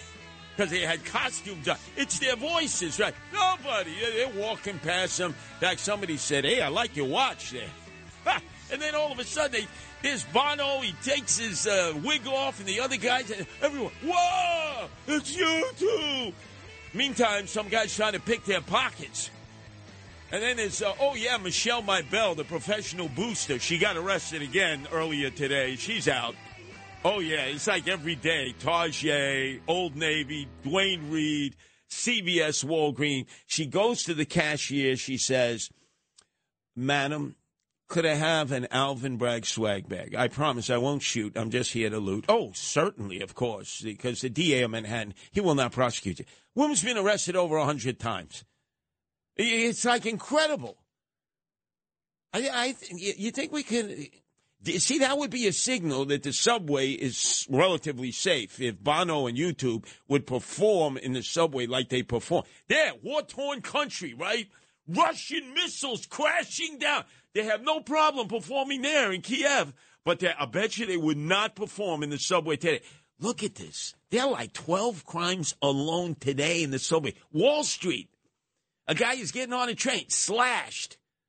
I mean, where are the transit cops? Oh, the transit cops are everywhere. We're flooding. Where? Makwanamai. I'm in the subway every day. I never see transit cops. I never see transit cops. Let's go to Louis, who's calling from Long Island. Your turn to be heard here at WABC, Louis. Thank you so much, Curtis. A pleasure. I worship you and love everything you've done. Let me ask you, hold on a second. Hold on. You worship me? Am I like a statue in your home? Do you bow to me? Do you go, do you do chants to me? Not to that okay. point. Right. I just want to straighten you out on that. Thank you, sir. I was the second youngest person in New York to obtain a pistol permit. Ooh. And you will remember Michael Codd, who I'm sure you've had dealings with. Yes. And after I litigated against him, I obtained a pistol permit. And after he left his job as police commissioner, started working for a firm that was accepting money to get people pistol permits. Now we're talking. Now let me differentiate that because yes, I sure. would never let the cops handle this. They are ripe for bribery. There has been a history. You have no idea what went on, and you are right on point. The point I'm making right now is what you've been talking about, what's going on now. I guarantee you that what the state is going to do as this goes on, is they're going to declare areas of New York, Manhattan, Long Island, sensitive areas where no one could obtain a carry permit, no matter what their background is. And the thing is, if you have no problem with a background and you could pass all muster, you should have that carry permit. But the state's going to be sneaky, and you are right on point with what you've been saying, and you're absolutely correct. Lewis, people do not understand the extent of corruption that has existed at one police plaza for those who desperately tried to jump through the hoops and get a legal permit to carry because their lives are being threatened. But if you're rich, you're wealthy, you're well-heeled, you send the police, no problem. right? You send the police officers to Vegas with hookers. You put money in their pocket, buy them Rolexes. You get Broadway show tickets. Yeah, Hamilton tickets, right? They'll give you Hamilton tickets to get a license for a gun permit. And that's why you are the voice that really needs to be out there, because I guarantee you, she is going to try to play this game and do what she can to make sure, of course, with the mayor, it's not the Wild West. It's ridiculous. Oh, now that you mention, right, Lewis, hold on, Lewis. I apologize because with this mild concussion, there may be a full-blown concussion now because I've been hitting the head with a light stanchion here right on the spot. I mean, it hit my G center or what? No, that's sexual. I can't say that. See, I'm having a difficult time here. But let's go to Crime Wave Governor Kathy Hochul, because she's full of nonsense, as she now has decided she's going to take everybody's gun, bring it to a foundry, and end up melting it down. I'm sorry this dark day has come. They were supposed to go back to what was in place since 1788 when the Constitution of the United States of America was ratified. And I would like to point out to the Supreme Court justices that the only weapons at the time were muskets. I'm prepared to go back to muskets. I don't think they envision the high-capacity assault weapon magazines intended for battlefields as being covered from it, but I guess we're just going to have to disagree. What the hell is she talking about? Right now, that's 2022 now.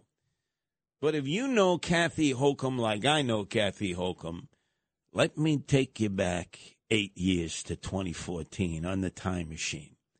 She's running for a congressional seat in Erie County, Western New York, which encompasses Buffalo. She's a Democrat.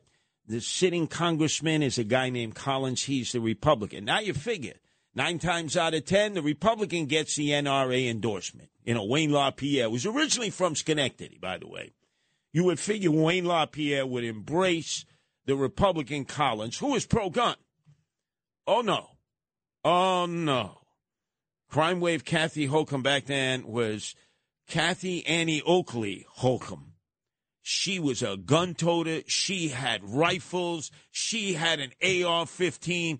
She said to the NRA, in order to get their money and endorsement, I'll tell you what, if I get to the House of Representatives, I will vote so that the residents of Washington, D.C. can qualify to get a concealed carry permit because it's a federal city.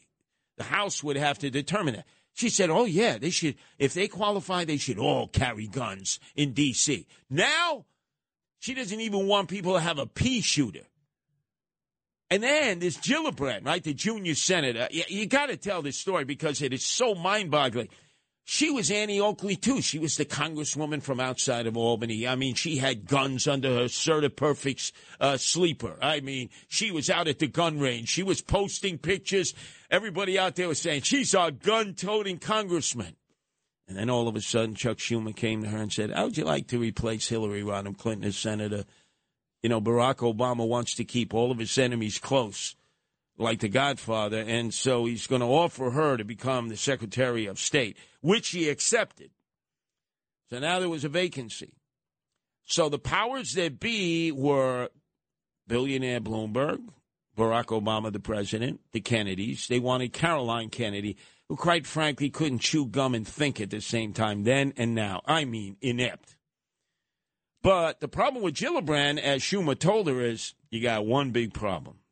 You're pro-NRA. You're a gun toter. People say you're Annie Oakley. You gotta have a deathbed conversion. You got to be like pro-gun control now, and you only have like 24 hours. Do you know this woman within 24 hours took all of her guns to the foundry, melted them down, turn them into a statue so she could prove, you see, I hate guns, I despise guns, I want to take everybody's gun. And people were saying, well, wait a second. You were just at the gun range. You were like shooting off your AK-47. Oh, that was then. That's not now. Never trust politicians. By the way, that light stanchion hit my computer and knocked it out. Matt, did you notice that? I have no idea who's calling you. You think you could get Alex in here to schlep in and... Gosh. Let me see here. Let's go to Wes, who's calling from Hackensack, New Jersey. Your turn to be heard here at WABC. Hey, Alex! What up, Curtis? Hold on a sec, Wes. What up? Alex, make yourself useful.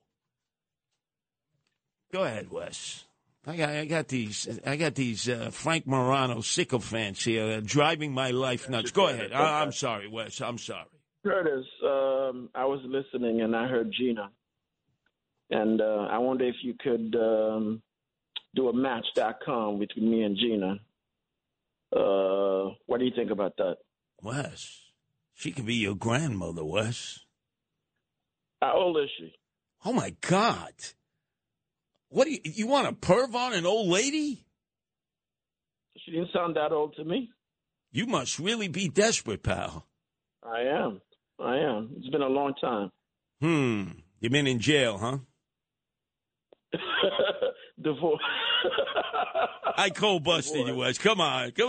This is Curtis, Street Smart. Come on. You got plenty of that in jail, so no. I haven't been in jail. Oh, okay. Jail would be easy. That would be easy. That's right. You would have the she-males, the male she's.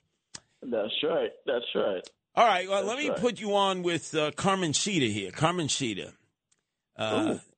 You could hit up on Carmen Cedar, right? That's your name, Carmen Cedar, right? That's your Carmen. Name.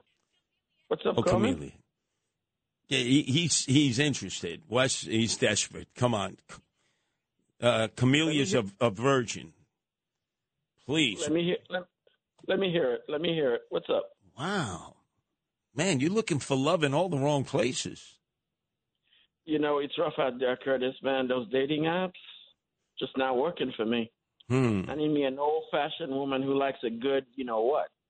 So I tell you what, I'm going to try to convince our owners and operators, John and Margot Katzimatidis of our parent company, Red Apple, to create a dating app for desperate guys like you, Wes. Oh, absolutely. Yeah. Hey, Curtis, yeah. I got money in the bank. I got vacation money. You're like halfway there. Flower money. You're like halfway there, pal. Yeah, man. I got BMW money, baby. BMW, Benz money, Hey, you're like halfway. Are you sure you haven't brushed your teeth? Maybe it's your breath. Yeah, I think it's my tummy. Oh, big guy, huh? Yeah, a little bit. All right. 5'7", 240. Yeah, boy, that's kind of big, man. You got to slim down a little, Wes. I'm sure. You know what? A good lady, good diet. You never know. That's what I'm looking for. All right, so Gina. No, Gina. Let me tell you, Gina could be your grandmother, Wes. Okay. Now, unless you're like, where does she live exactly? Right, but hold on a second. What do you think? I'm her GPS. Now, you may have a Macron gene in you. You know, the president of France. He's like, his wife is like his grandmother. Yeah, nah. Yeah, even you would say no to that, right? I mean, that's weird. But you stay on hold there. Carmen Cedar, get his information. We got to help out Wes. Look, he's being open, transparent, direct. The guy is sitting there, 5'7", 240, probably tips the scale of more than that. But he's got bank, right? He's got bank. I mean, we're talking BMW money here. Hey, okay. Vacation money. Hey, look. Not Gina. Gina's, you see, he heard her say that word. You see, that's right. I can't say that word. She didn't even know what she would say in Gina. If I can paraphrase what she said when she was younger and her brothers were catching a beat down in the schoolyard, you know, she would run in the schoolyard and defend her brothers, which was good. But the word she attributed to that, I don't think in her generation she understands the meaning of that. So we spared her. Because now there's pervs like Wes. They heard that word, and they're all excited. They're all, wow, this could be the one. You see, I did Gina a solid. Can you imagine if I let her go on and on? There'd have been like 50 guys like that. What is that show? War of the Roses over there, WKTU, the Italian Stallions, in which they set up people. It's all fake, but it's good fake. My wife introduced me to that. It's, yeah. No, not Goomba Johnny. That's my enemy. He was hooked up to the Gambinos. I'll never forget. I went to the annual July 4th fireworks display at Orchard Beach. Speaking of July 4th, it's coming up. A lot of activities July 4th. It's our nation's birthday, right? And so I was there, and the borough president, he was just on with John Catsimatidis at night, the roundtable discussion at 5. Fernando Ferrer. And Goomba Johnny was there, from KTU, the Italian Stallions. He saw me there representing WABC. He died, and he went to hell without an asbestos suit. All he said, I wasn't involved. They say I was a Gambino. I was just shaking down hat check girls at Scores. It wasn't me, Curtis. It was them. I said, who's them?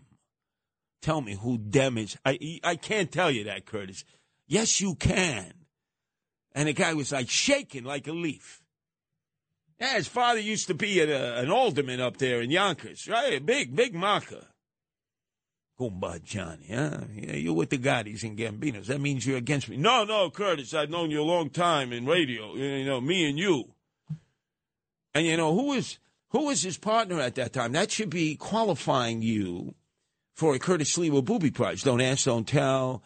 If you happen to know the Hispanic young guy who was a Curtis Sliwa fan, who actually saw me when I was running for my life from the Transfiguration Church as the Dukes and the Unknown Bikers were trying to kill me as I had to make it to Marcy Avenue on the J train. This little guy was looking outside of his tenement, and he goes to me, not to me at that time, he said, I'm going to meet that guy one day if he survives. Big in radio. It was him and Goomba Johnny. Let's see if anybody gets the booby prize. 1-800-848-9222. That's 1-800-848-WABC. Let's quickly go, if we can, from Bob in Jersey. Your turn to be heard here at WABC, Bob. Hey, Curtis, two things. I wanted to thank you for going to my back, but I've been waiting since May 7th for my hat when I got the trivia question for Kurt Schilling. Remember you were helping me trying to get the copy of the CD from the Swan Silvertones? Yes, that was my song. Frank, I know. Frank Morano purloined that from me. That was my theme song overnight back years ago when I did it for WABC.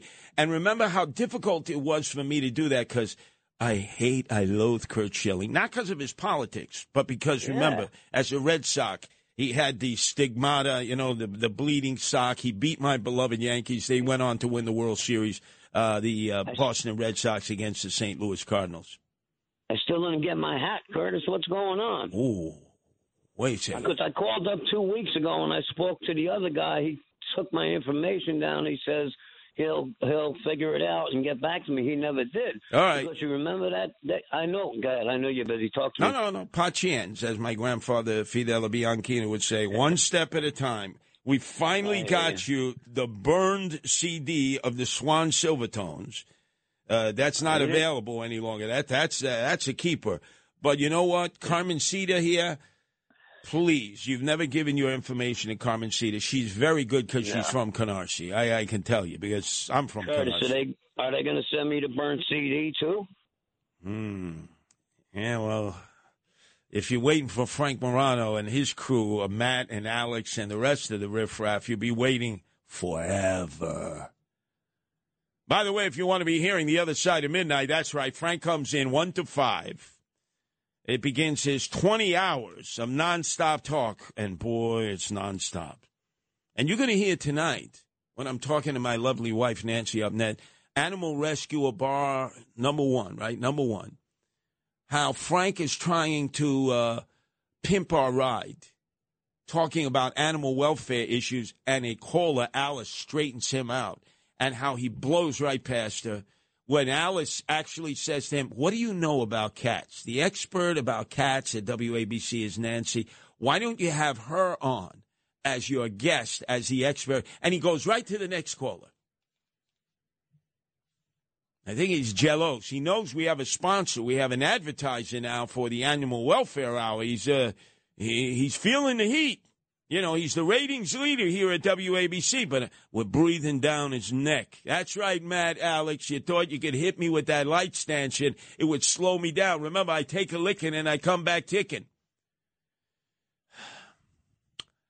Let's go to Maria in Brooklyn. Your turn to be heard here at WABC, Maria.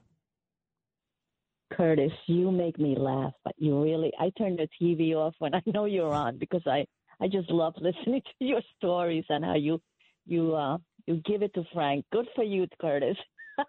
By the way, Maria, that is such a compliment for someone in radio. Radio used to be king when there was no such thing as TV. Everybody would listen to the radio. It was like part of your normal day's activity. And then they got distracted with TV.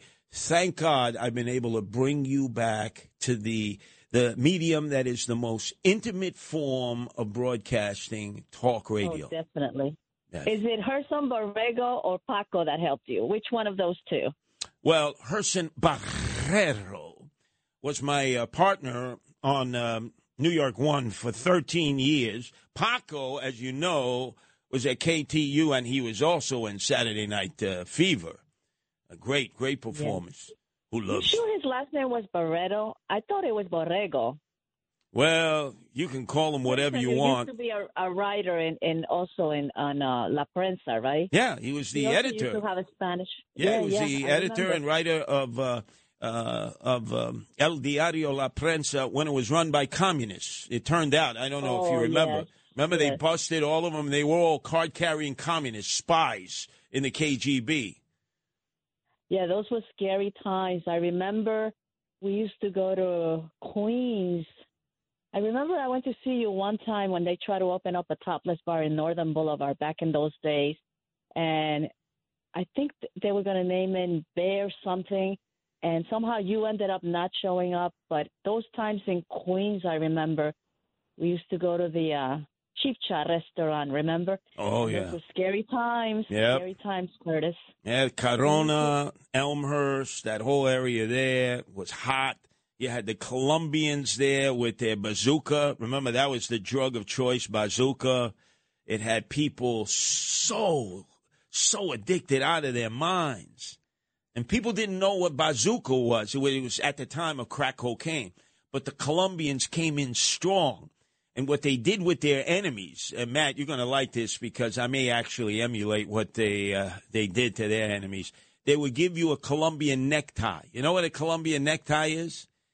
That means they take your tongue, they carve out your Adam's apple, and they pull your tongue right through where your Adam's apple is. And it looks like you got a tie there.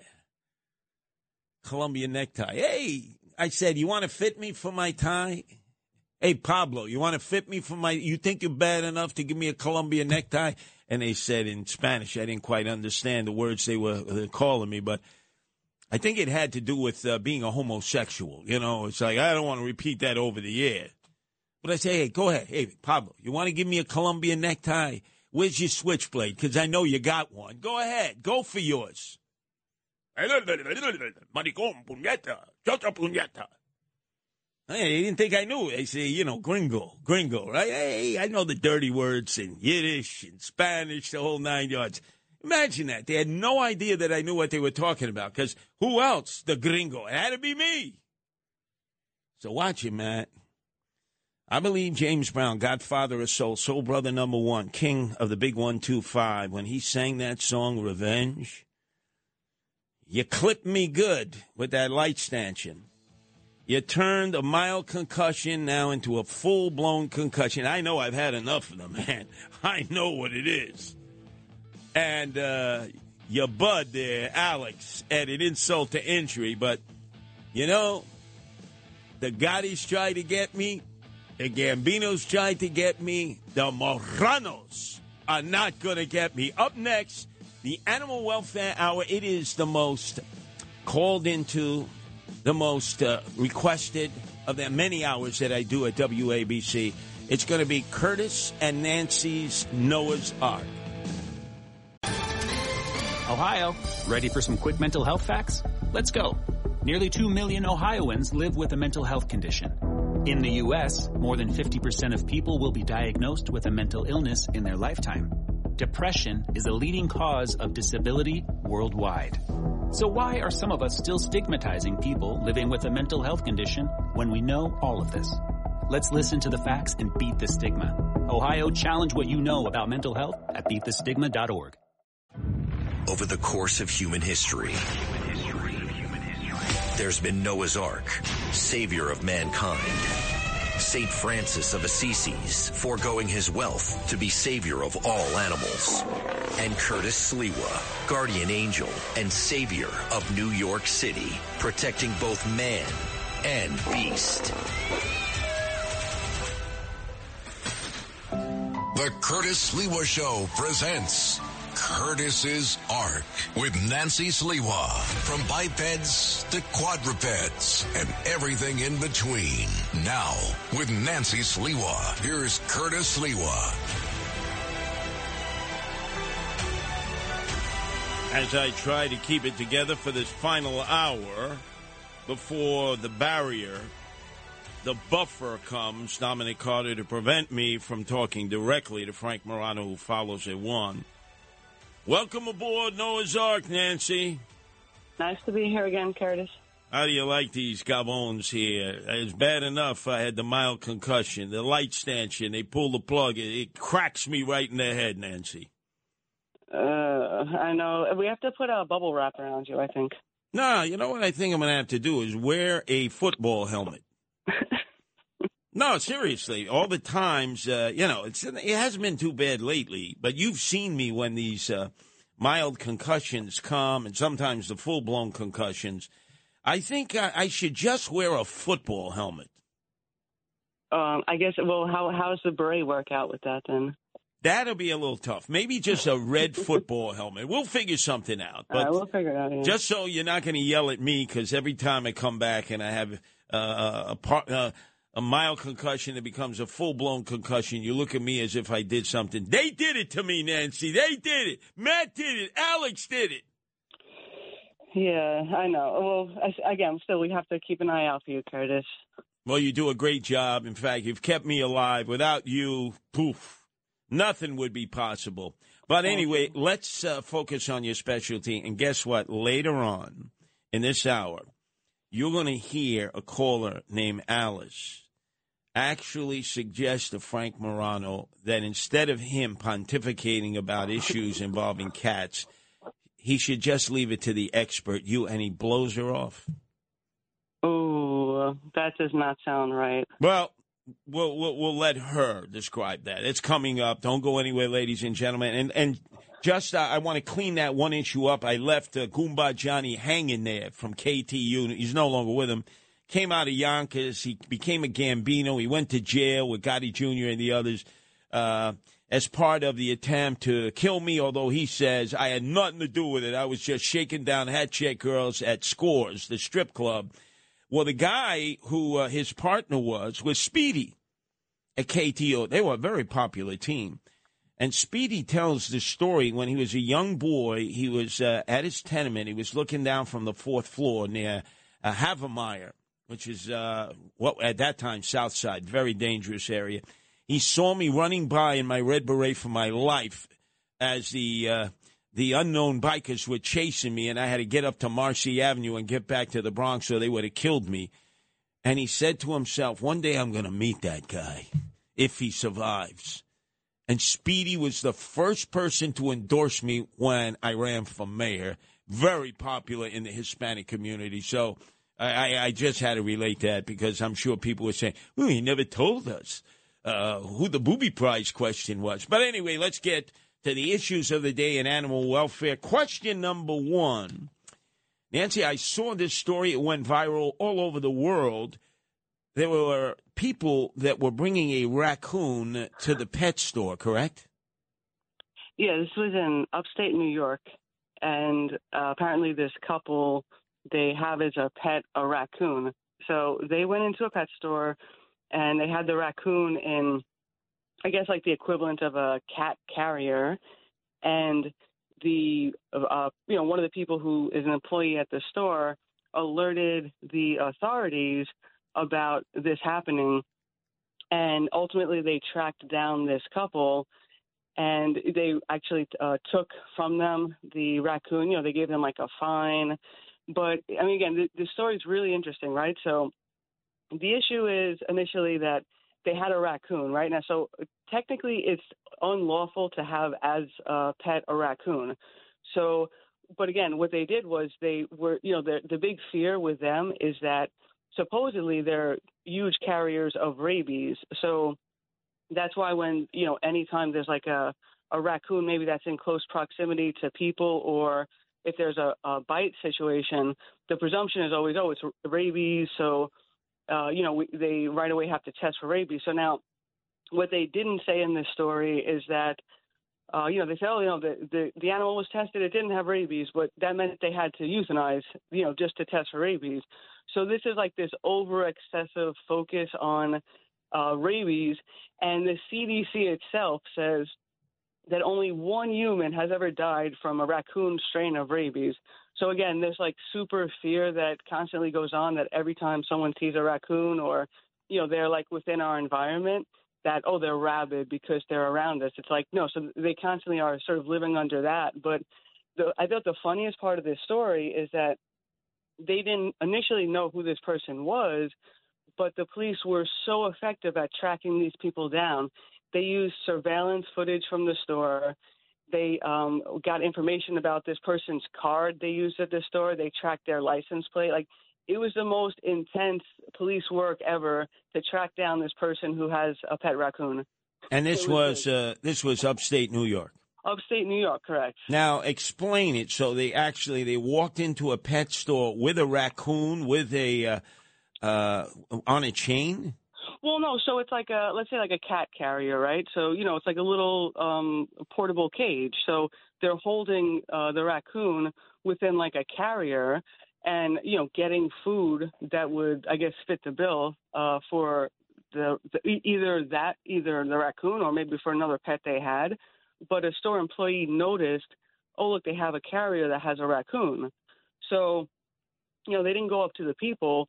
They just called the authorities, and then there was an investigation done. So they were able to track down from going through, video footage in the store and the time, like they swiped their card. So they had like a store card so they could figure out the name, and they had the license plate when they were driving out of the parking lot. Like, it was a really intense amount of investigatory work to determine who these people were just so they could take the raccoon from them. Now, when we've driven around in Brooklyn, where you have your cat colonies, Sunset Park and Williamsburg and Greenpoint, northern Brooklyn, we've come across at times cat colonies in which the cats exist side by side with raccoons and possums. I could never quite figure that out. It's almost as if, do they see the raccoon or the possum as if they're another cat? I mean, at this point, I'm fairly sure they would recognize distinction, but I don't think that there's any need for certain of these species to be predatory toward one another. I don't really think that's their nature, or if they do have some animal that they would, attack, it wouldn't be an animal of equal size. So I think they're sort of like equal level predators ultimately, and they can exist side by side, and they do in the city. I mean, I've seen that a lot too. They'll eat from the same bowls and dishes, and I mean, they just happen to be in the same condensed environment. I mean, I think by default they have to get along at some point. It was amazing to me. Our number is 1-800-848-9222. It's the Animal Welfare Division of our program segments here on WABC, the most called into, the most requested, the most participatory of all the hours that I do on WABC with my wife, Nancy. Our number is 1-800-848-9222. I remember when growing up in Canarsie, I had already been kicked out of high school, was working at Rocky's gas station, And there was an incident that occurred. I won't go into great detail, but my cousin, Lenny Beans Bianchino, said, I think it would be very wise if you would follow Butchie and some of his friends, get on your 10-speed races and go up to Bear Mountain and hang out there for about a week, just till things cool off. I say, hey, Lenny, okay, no problem. I got on my 10-speed Raleigh bicycle. They got on their Cannondales. We went up to Bear Mountain, and we were camping. And as you know, I'm not a 4-H guy. I'm not a camper guy. You've invited me to go camping. You've camped all over America. I said, forget about it. But this was my nightmare. We were up in Bear Mountain, and we go in the tent because there was a threat of rain. And then all of a sudden, I have the backpack, and I wake up in the morning, and all the food is gone. And I wake up, and I see a raccoon that's stolen all of my food. The freaking raccoon stole my food. Why should I not hate raccoons, Nancy? I don't quite see that connection there, but that's why it's suggested when you go camping, you're supposed to tie up your food so that the smell isn't getting out. I mean, basically what you're doing is you're telling the entire forest that you have a buffet and it's for everybody. So you really only have yourself to blame in that situation. Oh, so I'm to blame that the raccoon stole my food. Yes, correct. Our number is 1-800-848-9222. That's 1-800-848-WABC. I noticed you sent an interesting study that compares animals, human beings, and the aging process. You went to Stony Brook. You went to Brooklyn Law. I did not get out of high school. I could not understand this study. Could you break it down for our audience? Okay, so this is actually a really cool study, and I mean, we've had obviously over the course of all these weeks that I come on, there's a lot of animal research I think that is pointless and duplicative, but there are certainly a lot of really great, interesting things going on, and this particular study is just studying animals in the wild, monitoring them that way, but there's a certain degree of species of animals that appear to have their aging stops at some point. So this is what's being studied, that they have, so basically leading for longer lifespans, ultimately, obviously, for humans. That's really the goal. So what this means is that, so that they sort of put an example forward, like an adult person, their risk of dying in a year is 1 in 2,500 at age 10, and then 1 in 24 at age 80. So, basically as people get older, it increases. Now, all of these animals they're studying, they have negligible aging, which means that their percentage of dying is like 1% for the entirety of their life. Like they actually don't age, these animals. So they're studying that. Now think about it. Now that's the type of study you really want to get behind, because that is so incredible to think that there's animals that actually stop aging at some point. Now, apply it to the human being situation. What is it that the animals are doing to combat the aging process? Like, for instance, many of our listeners, they might go to Gurney's, not far from where you grew up in Bohemia in Suffolk County, but they were way out to Gurney's in order to take mud baths, do all kinds of holistic stuff to stop the aging process. What is it that the animals do? Well, the particular species that they're focusing on tend to be sort of a cold internal animals. So amphibians, frogs, turtles. So they're basically focusing on a certain form of animals. They're saying that maybe their metabolism is slower. So it's like a lot of cold types of internal animals. But, what I think also with people, too, is there's a lot of things that I think, I do a lot of studying about just nutrition overall, but I think a lot of stuff really comes down to forms of malnutrition. I mean, if you don't have the appropriate, you're supposed to get certain vitamins, nutrients, minerals every single day. If you don't get them every day, okay, so it's a small sort of effect that happens all the time. but ultimately the body breaks down by virtue of not getting that stuff. So I think that if, everyone had a complete diet, you could actually take that out of the equation and see maybe people would stop aging if they were, in a sort of perfect nutrition state. I think that should be the goal. All right. Well, this is perfect to bring up Frank Morano, who we're going to hit on in a little bit because of his caller, Alice, who suggested that he have you answer animal issues, cat issues, and not himself, who knows nothing about nothing.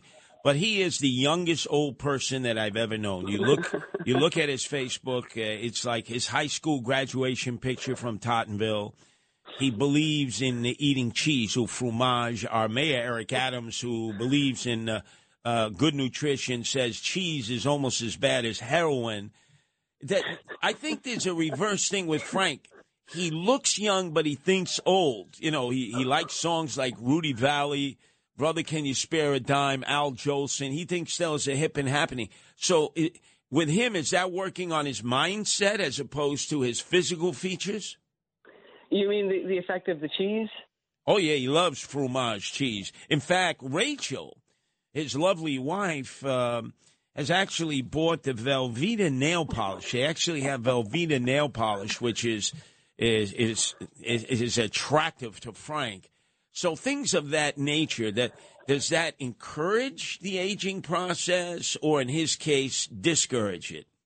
Well, it's interesting, right? So certainly there's a lot to be said for your mindset. If you like something, maybe that can override. So, for instance, my grandmother, she ate kibasi until she passed away at like 94 years old. And I mean, no one would say that eating kibasi every day was a good thing, but she believed in it, and she was like the healthiest person I knew. So, I mean, maybe if you think it's okay, then it's okay.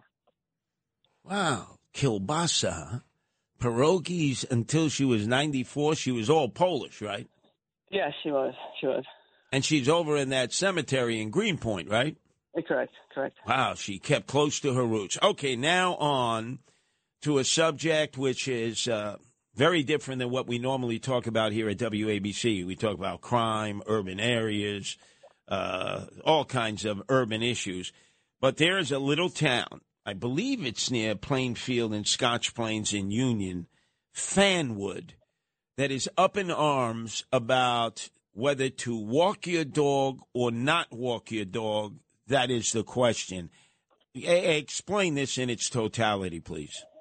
Okay, so it's actually that in this sort of like suburban town, there's not a lot of sidewalks. So people who are walking their dogs, I guess it's like not many options in terms of something like that.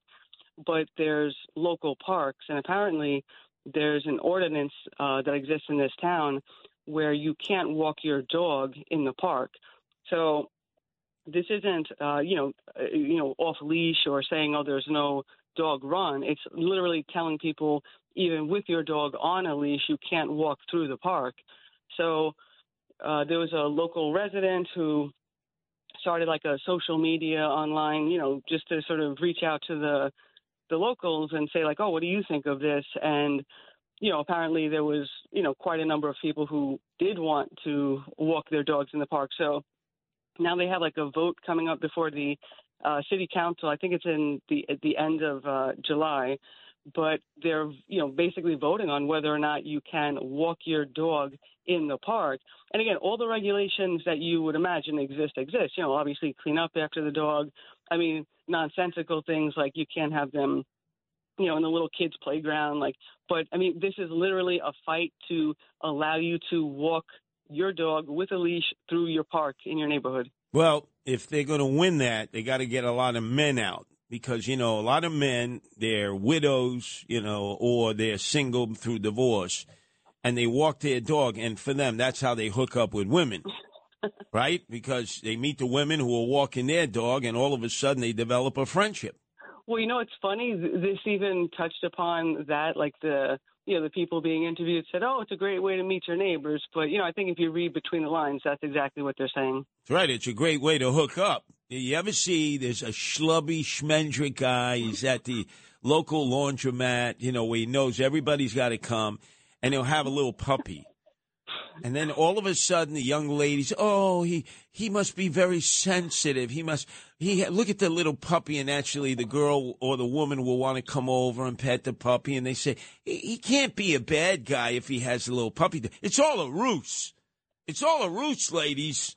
It's like the trap. It's like the fromage, the cheese in the trap that Frank oftentimes refers to when speaking about his love of fromage. I can't tell you how many guys I've seen. They hang outside of the laundromat. They got the little puppy dog there. I said, I didn't realize the laundromat was the big hangout spot these days. For hipsters and millennials, yeah. Because they don't have a washing machine. They don't have a dryer. So let's say there's this guy. Let's be kind to him. He's schlubby. He's not appealing, but he has a little doggy, a little puppy, and the women, they get for toots, and they figure, he's probably a good guy. Look. Well, I mean, if he validly does have the puppy, then chances are he probably is a good guy. So that's not a bad thing to announce who you are.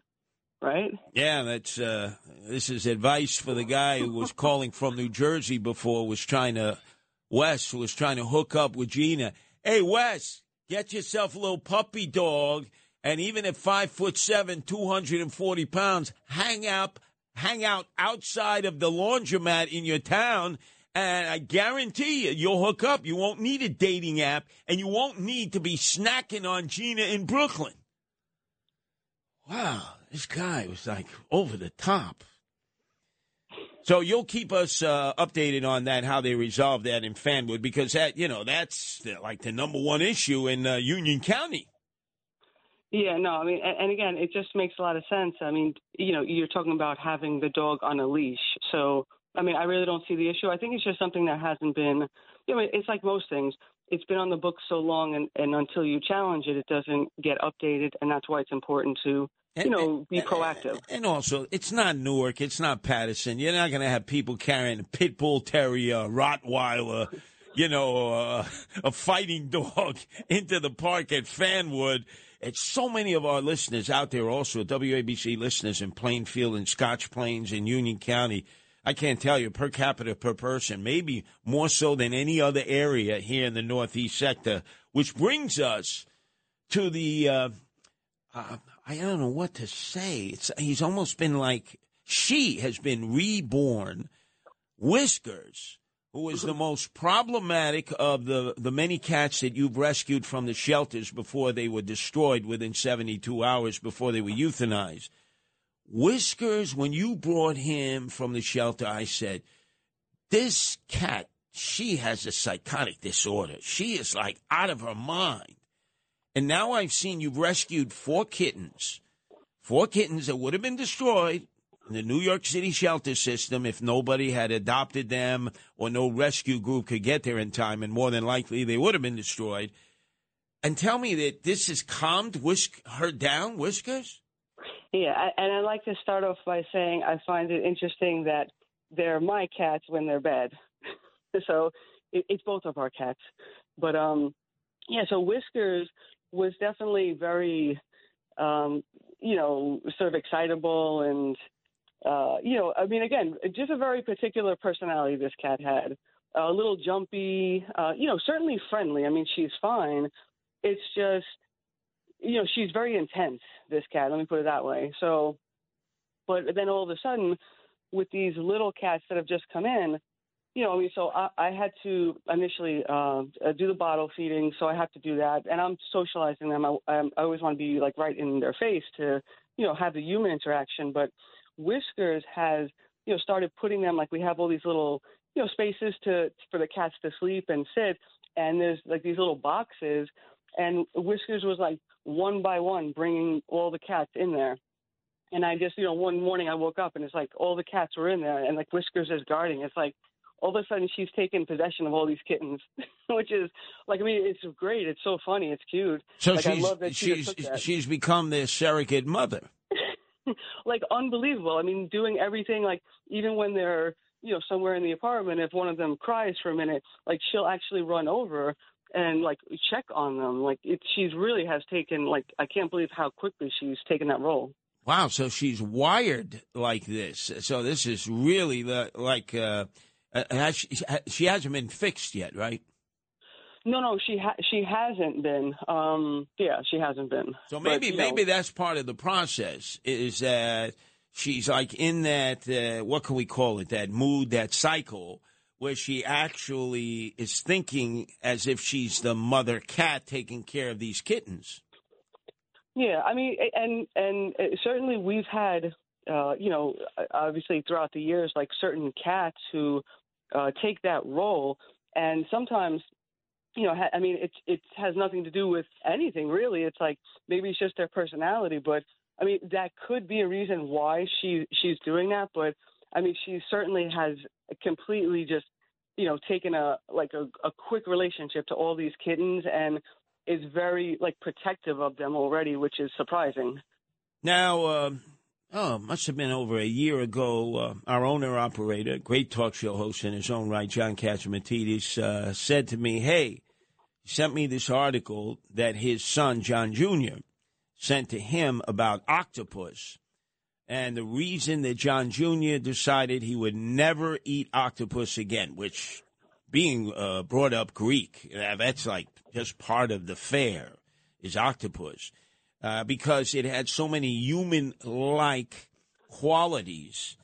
And now I see that the studies have gone even further, that an octopus's brain is more similar to the human brain than originally thought. Yeah, so again, right, in terms of evolution in general and, what humans maybe are most closely affiliated with in terms of other species, obviously we're always associated with apes. There's a lot of similarities, but what they're finding when they're doing some of this research with the octopus is the cognitive functioning of the brain. The level of similarity is over the top. So in other words, there's such similar thinking functions, cognitive thinking functions, which is, I mean, really amazing, right? Because, and again, right, you wouldn't think that we would have such similarity to something that in theory seems so different. So, they're going through all of this, sort of studies, why is the similarities? But one of these theories is something called convergent evolution. So in what it means is two totally distinct species, they actually start to develop in the same way in response to being in the same sort of environment, which, I was thinking about that, how much that makes sense, how humans and animals, they're starting to be in the same exact environment. And there's a tendency sometimes to think, oh, well, they're wild and, they can figure it out for themselves. But in effect, so many animals, they're really growing up, from the time they're born, they're with us. We're all in the same exact place. So I think what was interesting to me about this story is you really sort of reconceptualize. It's the same way when you see bears in these videos where people post where they're in their backyard, they're swimming in their pools, they're, hanging out, lounging on their decks. It's they're growing up in such close proximity.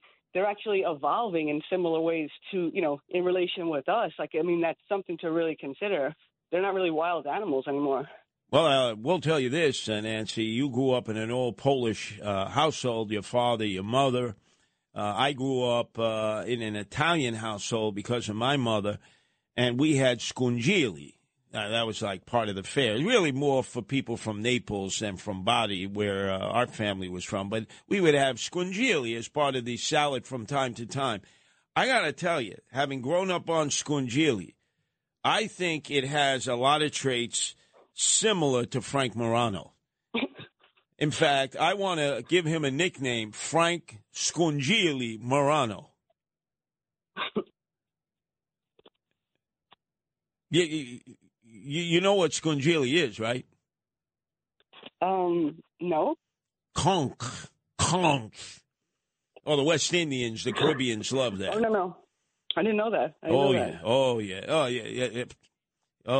What was that? You call it lamby.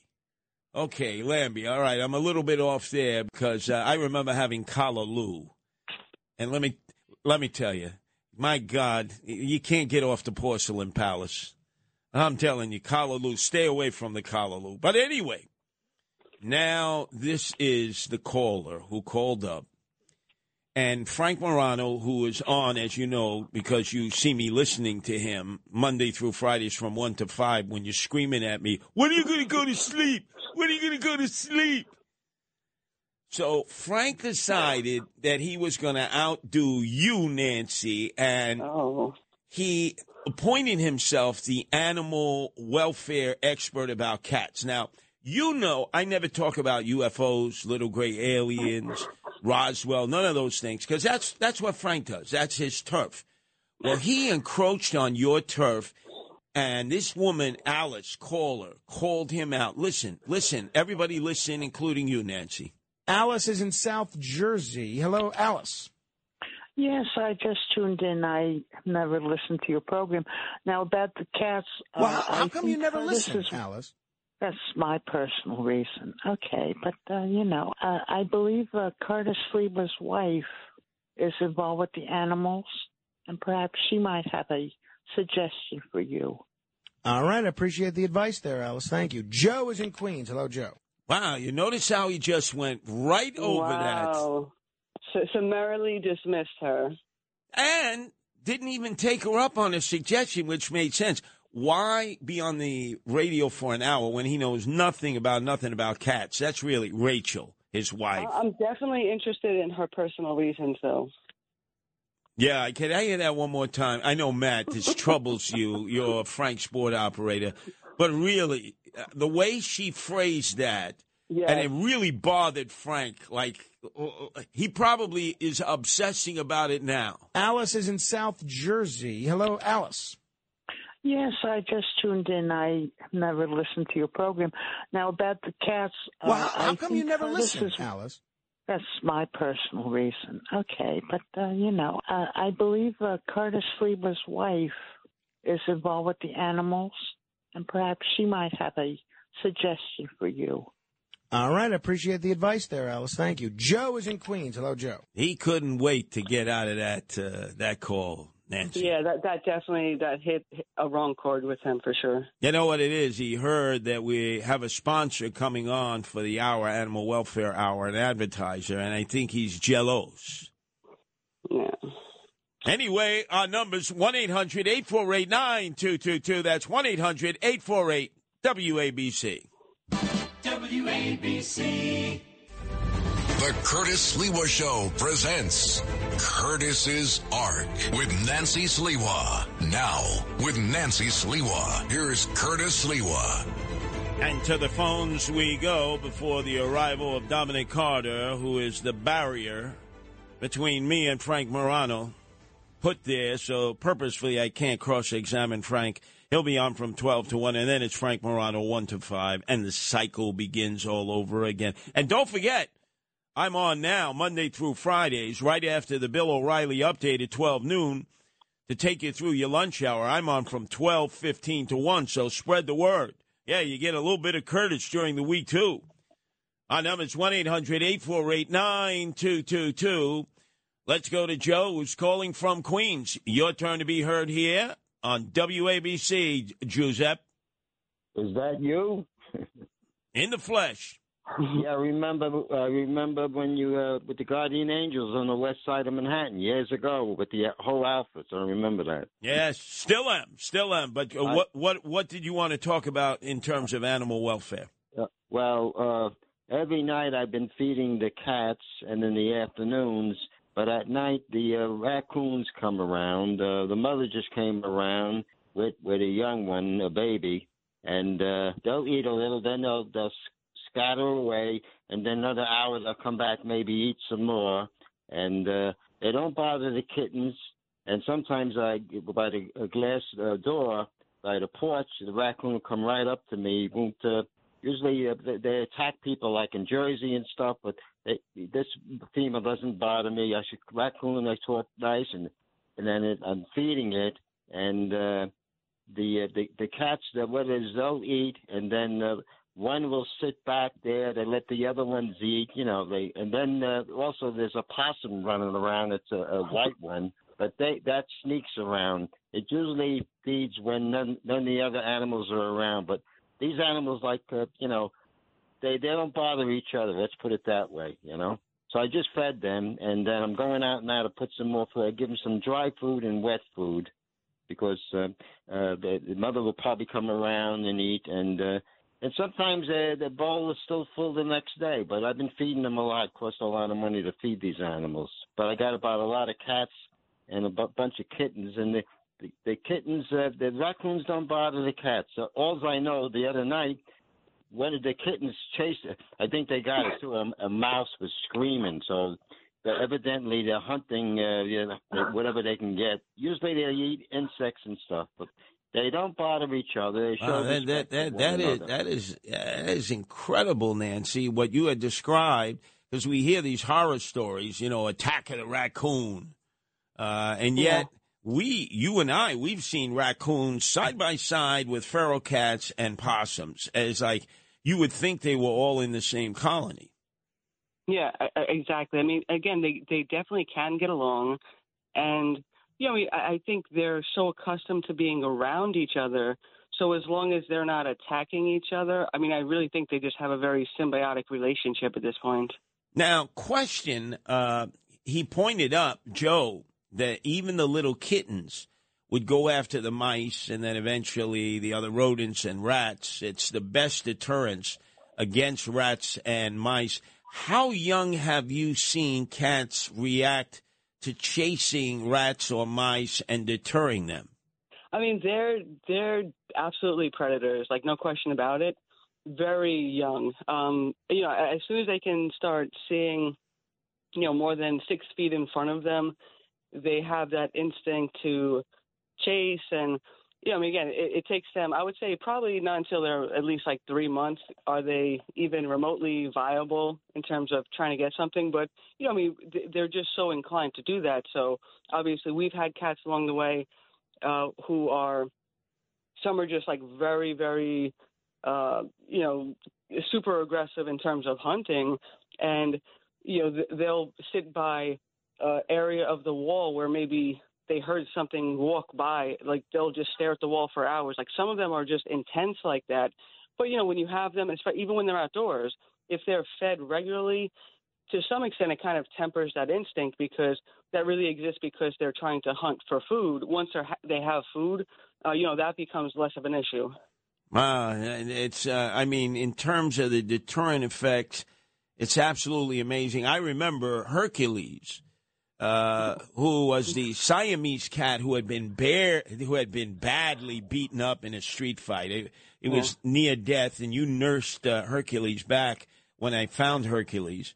But you wanted to put him out back in the feral colony. I said, no, the cat is going to be killed out there. He's not going to be able to survive. But I remember we would go to sleep, and cats are nocturnal. And the next thing you know, Hercules would sneak outside through the window, and he would bring either a mouse or a rat back in his mouth, and he would lay it down on the carpet. Why did they, just lay it down on the carpet in front of you and then go off to the side? Okay, and actually that was completely mortifying when that happened, because I would be asleep, and I would wake up because I'm hearing like a low growl going on. So like Hercules would bring them in and not kill them, but almost like play/torment them. So yeah, that freaks me out. So what they're trying to do, so some of the explanations are, it's a gift for you. They're showing the fact they're thankful to, so again, it's like an element of being submissive and thankful in that sense, like they're giving you a gift.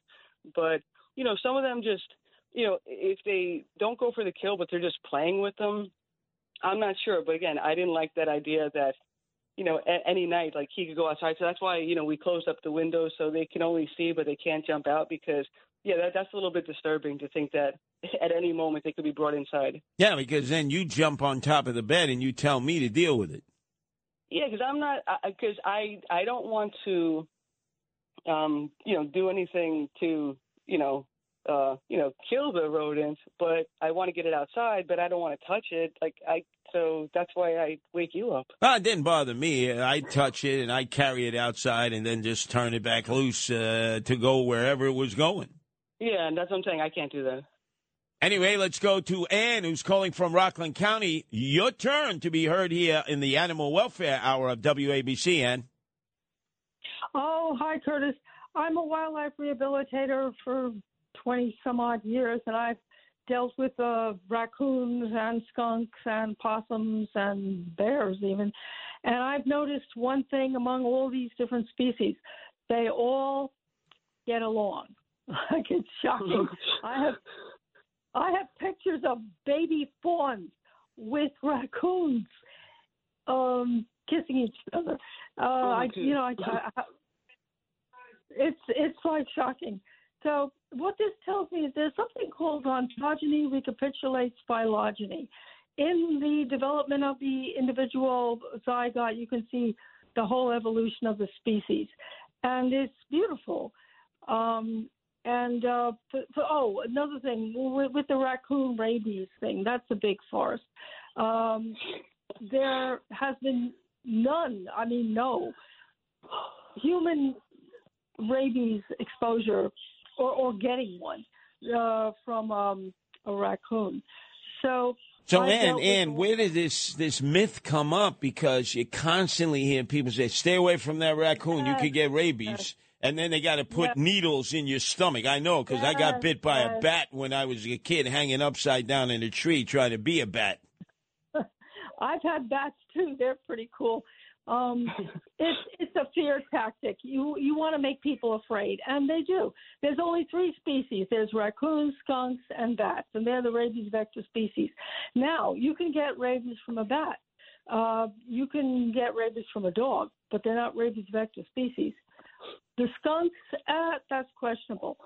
But from raccoons, it's a scare tactic. So, I've done this for all these years, and I say, you haven't lived until you've held the hand of a raccoon. Their hands are so soft, and so they see with their hands. They see. I had a blind raccoon. These creatures are in every way, I think, superior to humans.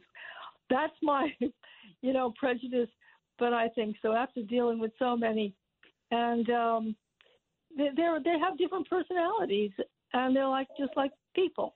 They are people. They're Procyon lotor. Wow, that Ann is amazing. It sort of reminds me, Nancy, when I had to go to Forest Park. The Glendale part. Remember that Polish family that I was trying to help? They were playing those boom boxes, those Dominican guys, till 3, 4 in the morning. And I went out there. I straightened them out real quick. I'm not going to explain to you how I did it. Let's just say they didn't have cars to go back home to Washington Heights in. We'll just leave it at that. But when I was there, they had a family of skunks in the park, Forest Park.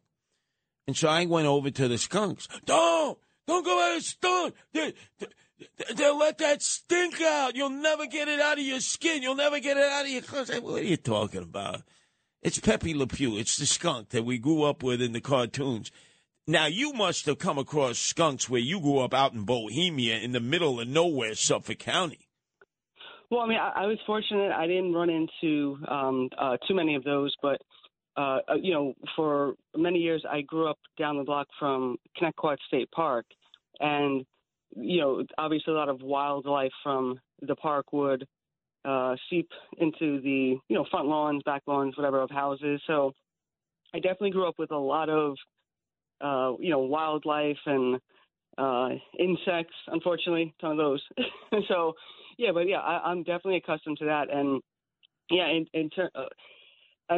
so I'm just really impressed with Ann's, level of knowledge with the rabies stuff, because it's just so on point.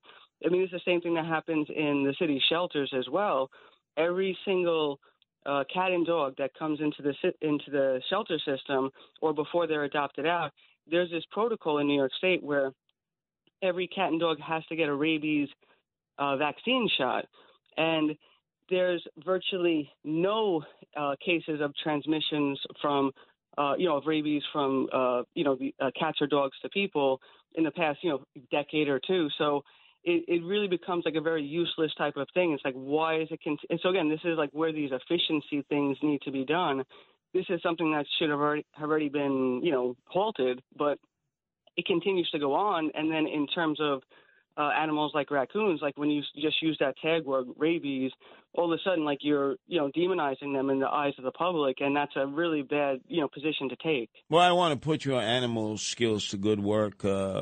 Come the latter part of the summer, I'm taking you to Forest Park there. Okay. Right there off of Woodhaven, the Glendale part where all the Poles live, all the Polish people. Mm-hmm. And I want to see how you handle a family of skunks. Okay. They all tell you, oh, stay away. Once they put stink on you, it'll last to the ends of time. I think you can handle it, Nancy. I really think you can handle a family of skunks. All right, let's do it. Anyway, before we bid you adieu, I want you to hear one last time, Alice, really give it to Frank Morano when he tried to bogart you and act like he's the animal welfare expert at WABC. Alice is in South Jersey. Hello, Alice. Yes, I just tuned in. I never listened to your program. Now, about the cats. Well, how come you never listen, Alice? That's my personal reason. Okay, but, I believe Curtis Sliwa's wife is involved with the animals, and perhaps she might have a suggestion for you. All right, I appreciate the advice there, Alice. Thank you. Joe is in Queens. Hello, Joe. How do you like this guy? First off, it's Rachel's cats. Frank would never have a cat. He's a dog guy. He would never have a cat. And now he acts like he's an expert on cats. Yeah, I mean, you're right. He's totally trying to bogart the issue. So, good for Alice. I think we're going to have a sit-down with John Catsimatidis, and we define our turf. Frank deals with UFOs, extraterrestrials, illegal aliens, and little gray aliens. Okay, he covers all that. And you cover animal welfare issues. Does that make sense, Nancy? That sounds like a fair resolution. Yeah, well, John can then be Solomon-like and say, okay, Frank, this is your turf. Nancy, this is your turf. WABC. Oh, yeah. He knows New York. He is New York. Cred that the others don't have. Curtis Sliwa. Talk Radio 77 WABC.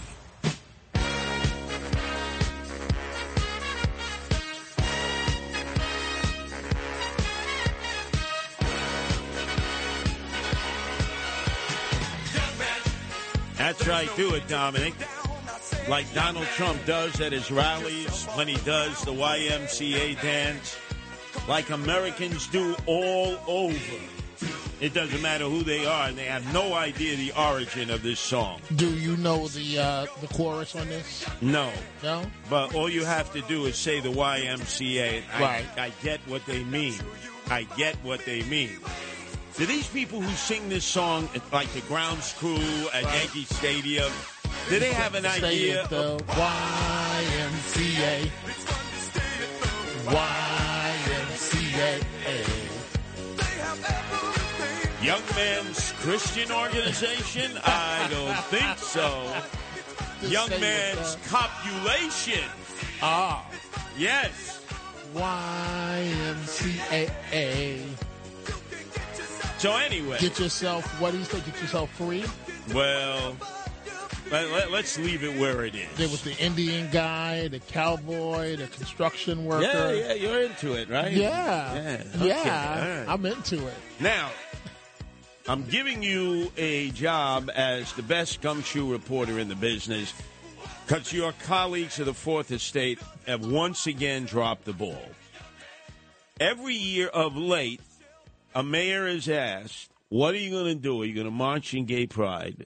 Because the sponsoring organization, New York Pride, decided when George Floyd was killed by the police in the streets of South Minneapolis the summer of 2020, that uniformed police officers could not march in the parade. Gay, lesbian, transgender, uniformed police officers could not march in the parade.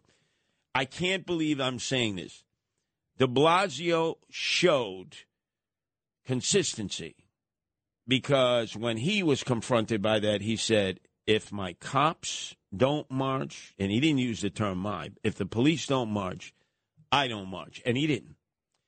This year, the same standard exists to 2025. The chutzpah, the hubris of these people. 2025, uniformed cops cannot march who are gay, lesbian, and transgenders.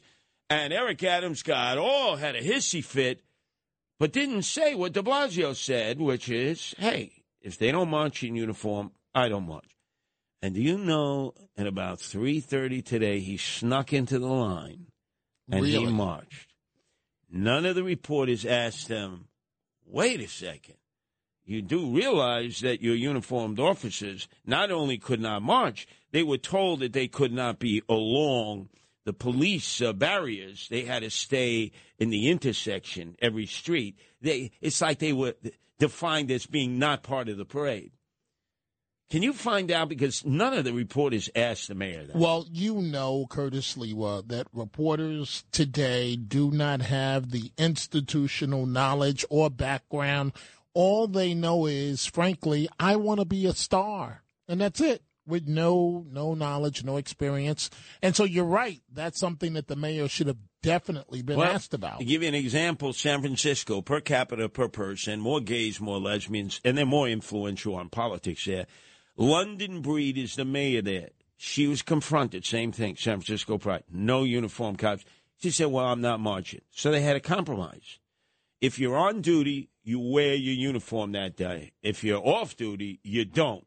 And she said, okay, now I'll march. Denver had the same position. This year, they said, you have extra cops to send because we've had a crime wave. We're afraid that our gay and lesbian and transgender participants will be shot at. We'll take all the cops in uniform. He has to be held accountable to this and give an answer. Agreed. You're the only person capable. Years you stuck it to Mike Kumbatachich, Rudy Giuliani in the Blue Room at City Hall. You were a hemorrhoid to him. And by the way, you saw what happened. It was on the show I do Sunday afternoons. I interviewed Rudy after he got jumped. He got clocked from behind, a sucker punch, because somebody who works at the supermarket in Staten Island where he went to use the men's room was upset that Rudy, supports the decision that was made by the Supreme Court to repeal Roe v. Wade. Absolutely disgusting what happened to Mayor Giuliani. A man, he went on your show this afternoon, 78 years old. He deserves better. That's one of my lead topics in just about 4 minutes. I can't believe that happened. Listen, you may not appreciate his politics or someone else's politics. I'm not happy about the Roe v. Wade decision. I'm pro-choice. Yes. But at the end of the day, you don't have a right to destroy property. You do not have the right to injure police officers. You do not have the right to injure others. And Rudy Giuliani saved the city of New York. He deserves better. But there is a difference. You know and I know when Rudy was the mayor of the city of New York in the 90s, and Staten Island supported Giuliani, it supported me for mayor, and it'll support Andrew for governor on Tuesday. He'll probably win Staten Island amongst the Republicans. Nobody could have hit Rudy Giuliani and gotten away with it in Staten Island. There were men in that supermarket. You know what would have happened. This is Staten Island, Dominic. Right. Well, I looked at the surveillance video about 20 times, back and forth, over and over. And the mayor was greeting supporters, as he often does. He's still a beloved figure in this city. And this clown just literally walked, his back was exposed. This clown walks up behind a 78-year-old man and basically slaps him in the back. And you see the mayor almost fall forward, literally. And then the guy just starts yelling horrible things as he's walking away. An employee an employee of ShopRite who knew he could do it, and what's the difference? Get away with it. Well, we'll see. He was arrested. He was also charged, basically a charge of attacking someone that's over the age of 65. So I hope this clown sits in jail and is not out on bail. You just can't attack a former mayor of this city, especially a mayor that saved this city the way that Giuliani did. And, I mean, even if he wasn't the mayor, this is a 78-year-old man.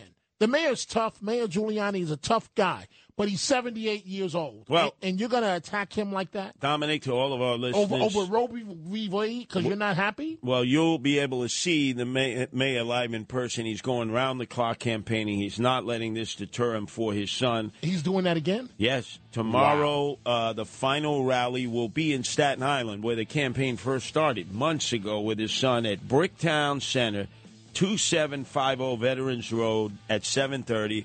I'll be there because I was with them from day one. I'll be there for the end of it, even though I have a concussion, a mild concussion. But the question is, will the Mameluke, Frank Morano from Staten Island, be there or come up with another one of his excuses?